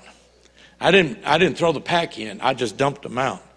And my friend Dave looks at me and goes, what are you doing? I said, God just spoke. He looked around. He said, you got something on you besides them cigarettes we just bought? I said, yeah. He said, what? I said, God. He said, what? I said, God. He said, whoa, what you talking about? So I opened the next pack. He said, give them to me. And he went to grab them. And I said, no! God said dump them out! I violently shook everyone out. And they said, and I crumpled that and threw it in the river. And he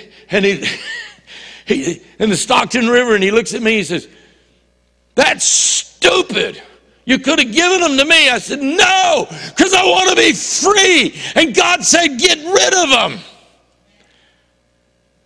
He said, dude, you are on a trip. And he walked away from me. And I stood there, Brother Josh, on the back of that houseboat with the flag just kind of, in the night breeze. And I was free. I was free. Later that night, we went to bed. And he said, okay, I got to ask you. What did you really mean when you said God spoke to you? I said, dude, he spoke. He said, he really does that? I said, I'm figuring this out. Yeah, he did. And he said, how do I hear? I said, I don't know. I'm just learning, man. I'm just learning. He said, what do you think I ought to do with these cigarettes? I said, I think you know what you ought to do with them. So we made another trip to the back of the boat, and he dumped them all out. He said, this is killing me. I said, yeah. I said, but man, I said, set you free. And he dumped them out. And that night, we just stood there, and we were like, we didn't know anything about praising God or anything back in those days. Nothing. But we were like, Jesus, you are awesome, Jesus. You are awesome. So awesome. And from now on, from that point on, we just started studying the Bible. And then I got baptized in the Holy Spirit and led him into the baptism of the Holy Spirit and started leading my other classmates into the baptism of the Holy Spirit. Because, man, I'm telling you, if you've not received the baptism of the Holy Spirit, if in a couple of weeks you haven't received, it's because you don't want to. Because I'm telling you, you don't want to live without the baptism in the Holy Spirit. See, Holy Spirit is working for you. He's on your side. Jesus left Holy Spirit so that he could come to earth for you. And because he's encouraging you and he's living inside of us, he's saying, come on, take my hand. Together we're going to make it. But that has to be our attitude. It has to be our attitude that we want Holy Spirit more than anything else that the world could offer. And we want Holy Spirit more than just having church. Come on now. You can have church without Holy Spirit. How do I know? Because I've been in a lot of them where he's not there. And the sad thing is they don't even know it. I'm not being critical. I'm just telling the truth. How many of you this morning want Holy Spirit to really forge a relationship in your life? And if that's you, I'm going to ask you to just stand to your feet. If you're able to stand, if not, you can stay seated. That's fine. Just lift your hand up. But once you stand to your feet right now and say, I want Holy Spirit to forge a relationship. I want to forge a relationship with Holy Spirit in my life. In my life.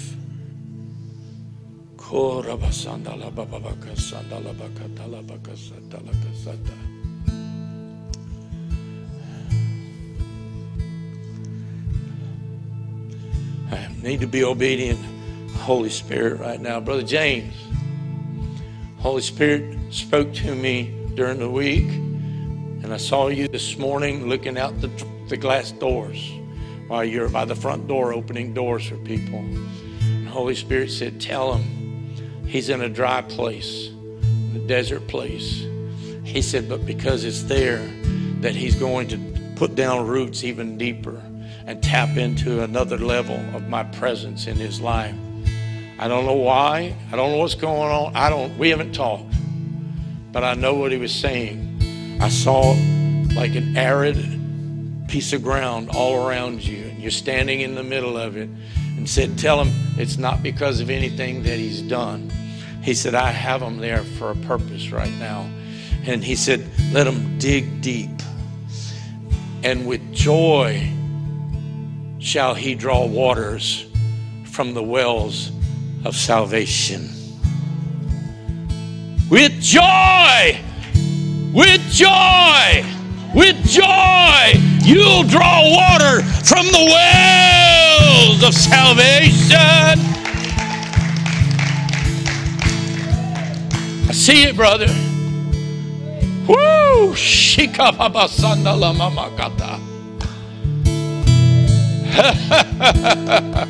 That's it. Right now. Right now. Right now. Right now. Glory to God. Glory.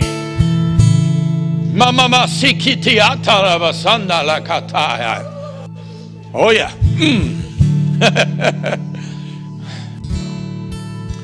I said, well, why would Holy Spirit show you that? Because he needed to know. So what do you know? Nothing. I haven't talked to him. But I see what's happening right now. Holy Ghost is all over him, ministering to him deep as only he can do.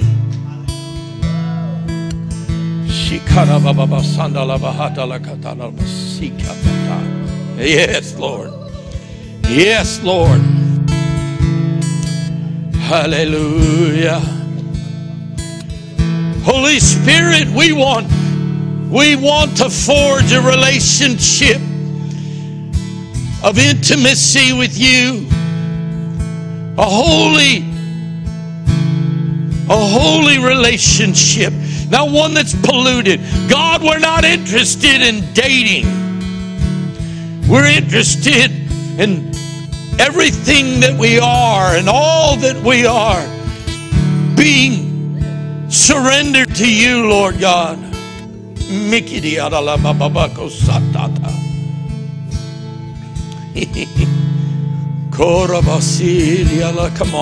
Come on, church. Tell him right now where you are. Tell him, God, What is it that you're willing to put on the altar? What is it that you're willing? What is it that you say, God, I want to forge a relationship with Holy Spirit that's so real and tangible. God, I'll put this on the altar. I'll give up this. I'll do this. Whatever it is. Jesus. Holy Spirit, John the Baptist prophesied that when you come, you would come and take out the trash. You would come and remove everything that doesn't belong. And we open the doors of our life and our heart and our mind and everything about us, and we say, come in, take out the trash, clean the house, rearrange the furniture, rearrange the times of our life, rearrange the priorities, change whatever you have to do. Holy Spirit, this is the hour, this is the day.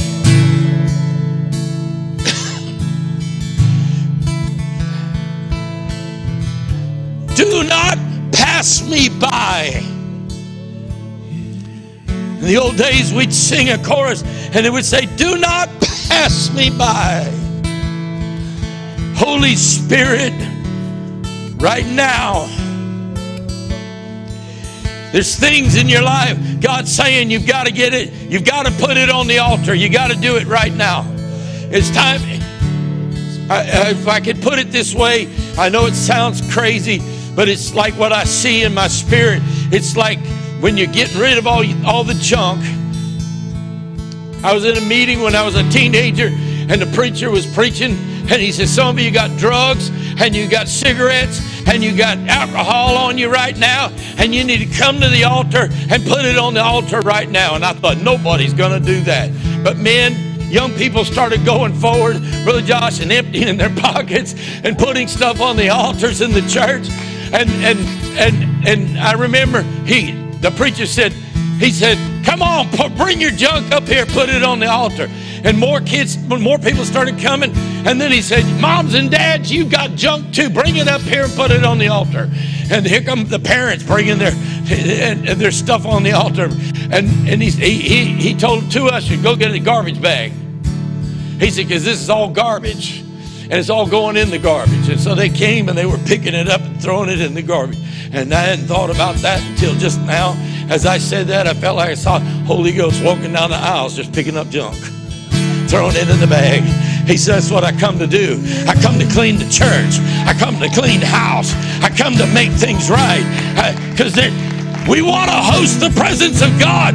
He wants to clean house. Wrong attitudes, prejudices. Got to get it out. Get it out. Unforgiveness. Ooh, there's a big one. Oh, big old pile of that right there.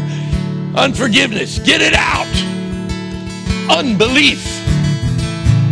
Unbelief. Saying God can do anything, but in my situation it's impossible. That's junk. Get it out. Get it out. He's cleaning house today. He's cleaning house today. I'm just telling you. How many of you know we need a spring cleaning every once in a while? You know? Some of you haven't had a spiritual yard sale in a long time. Time to get rid of that junk. You don't sell it. You don't give it to somebody else. You just throw it out. Take it to the spiritual dumpster. And let it go. I don't know where that came from. Psalms 139 says, search me, O God, and know my heart, and test me and know my anxious thoughts. See if there be any offensive way in me, and lead me in the way of everlasting. Come on, let's lift our hands and worship Him right now. Come on. Holy Spirit, you are welcome here. Holy Spirit. And Holy Spirit, you are welcome here. Come flood this place and fill the atmosphere. Your glory, God, is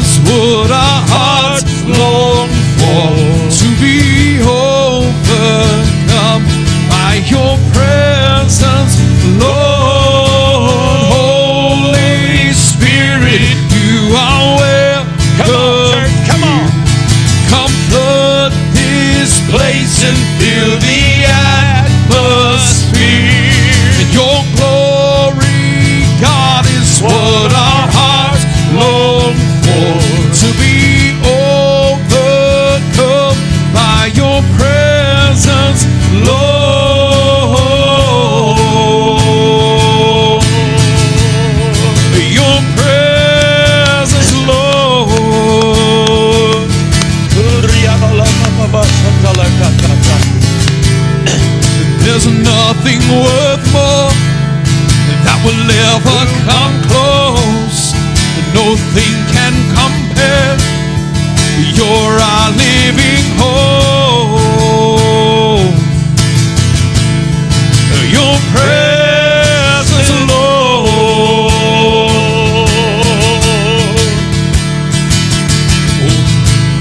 And I've tasted and seen of the sweetest of loves, where my heart becomes free and my shame is undone.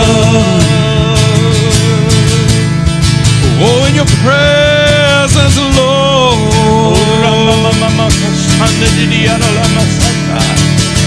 And Holy Spirit, you are welcome here.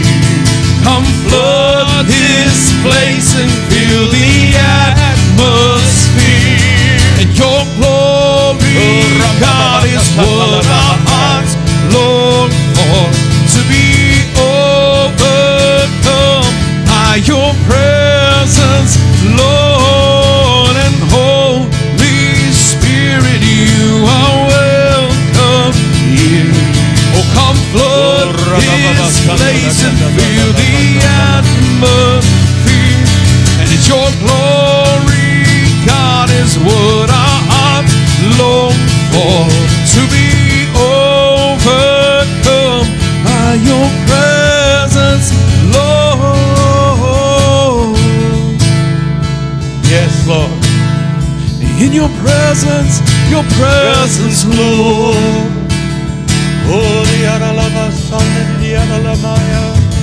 Let us become more aware of your presence. Let us experience glory of your goodness. Let us become more aware of your presence. Let us experience the glory of your goodness. Let us become more aware of your presence. Let us experience the glory of your goodness. Let us become more aware of your presence. Let us experience the glory of your goodness, Lord.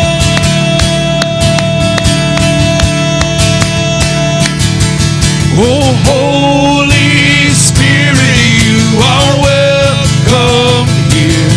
Oh, come flood this place and fill the atmosphere. And your glory, God, is what our hearts long for, to be overcome by your presence, Lord. And Holy Spirit, you are welcome here. Come flood this place and fill the atmosphere. And your glory, God, is what our hearts long for, to be overcome by your presence, Lord.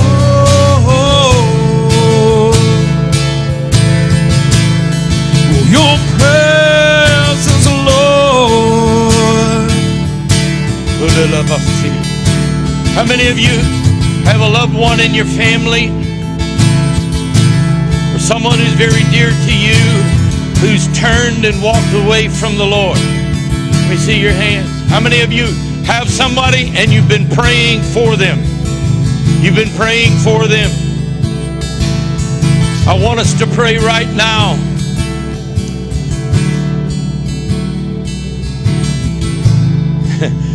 We're going to pray, Holy Spirit, make them suddenly aware of your presence. Isaiah said, I saw the Lord and he was high and lifted up and his glory filled the temple. Isaiah was a man who was after God. I mean, he wasn't a heathen, and yet he saw the Lord and his glory, and he said, I am undone. I'm an unclean man with unclean lips, live among an unclean people. I'm gonna die. He was undone. I sense right now an anointing to pray for those who are away, that there be an awakening in their heart, a realization of the Holy Spirit. Wake them in the nighttime, Lord. Arrest them right where they are, Lord God. Bring in awareness of the holiness and the purity and the power and the awesomeness of who you are. And in that awakening, in that measure of awakening, there will be a sudden awareness of their deficiency because of sin in their lives.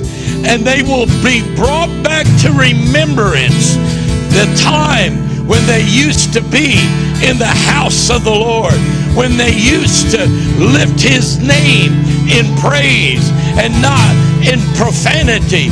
But they will remember a time when, God, you met their need and you brought them to you. Lord God, we pray for that awareness even now. And I want you to call their names out right now, right where you're at. Call their names out before God. God can hear every one of their names.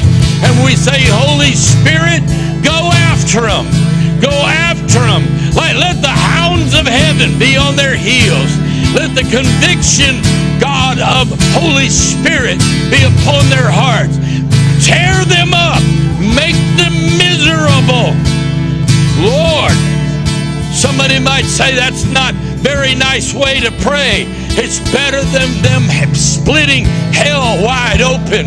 God, we pray, God, take the joy out of their life. Take the joy out of sin. Take the joy out of it, Lord. Let them come to that place that I came to that night on that riverboat, Lord God, that houseboat on the Stockton River there. Lord, Father, I pray, take it away and let them hear the voice of Holy Spirit speaking to them, saying, this is not the way. You know how to go.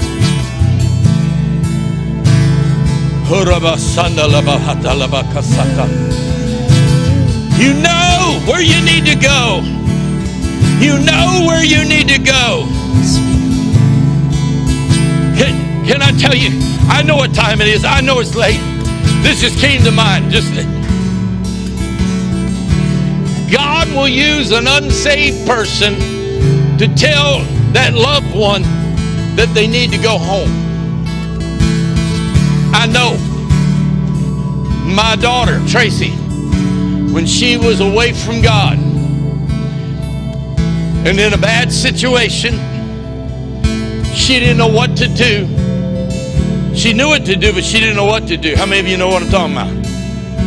And her best friend, who knew my wife and I and knew the relationship and our love for her, her best friend, who was not even a Christian, turned to my daughter and said, you know what you need to do. You need to call your mom and dad and take that baby of yours, and you need to go home to them right now. That's what you need to do. And she listened to her friend. And we got the call. And the next day, we moved her in with us. Yeah. And about 3-4 weeks later, on a Sunday morning, when I gave an altar call in Eunice, Louisiana, and I started on this side of the room, and I remember saying, if that's you, stand up, stand up, stand up. You ready? Give your life to Jesus, start over, right? And all of a sudden, I got about this far in the room, and I heard a gasp come from this side of the room. And I could see real good over there, but I didn't want to look over there. I mean, you know what I'm talking about. I knew what, and I came around, and there she was standing. She gave her life back to Jesus. She ain't never looked back. And she's running camps right now for kids all across the state of Louisiana. But you know who told her to go home? Her lost friend who had seen Jesus and His love in our lives. Please do not condemn your loved ones who are away from God. Love them. Love them. Loving does not mean you condone. I made that clear with her and my son both. I said, you can do what you want. You're free to do it. I don't condone it. But nothing you can do will change the fact that I'm your father and I love you, and nothing will change that. And you can't do anything to take the love of my heart for you away. But God used her friend to tell her to call us. And I felt led to tell you that because some of you are thinking, when are they going to come home? When God will use someone completely out of the circle, not even in the picture right now. He's setting it up right now. I said he's setting it up.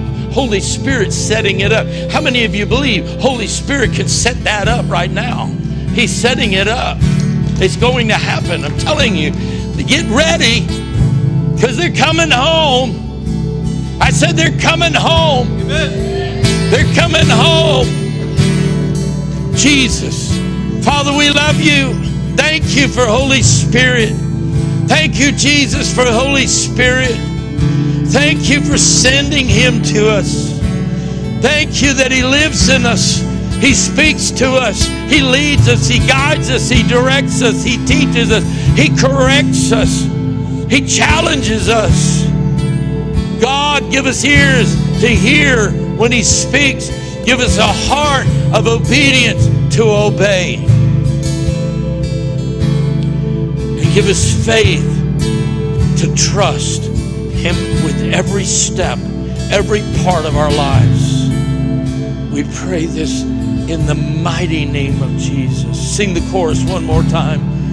Come on, one more time. Oh, Holy Spirit, you are welcome here. Oh, come flood this place and fill the atmosphere. Your glory, God, is what our hearts long for.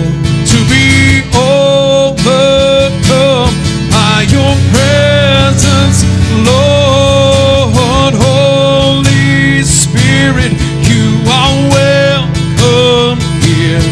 Oh, come flood this place and fill the atmosphere. And your glory, God, is what our hearts long for.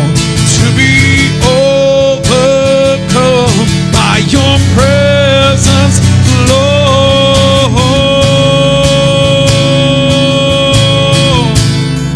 Your presence, Lord.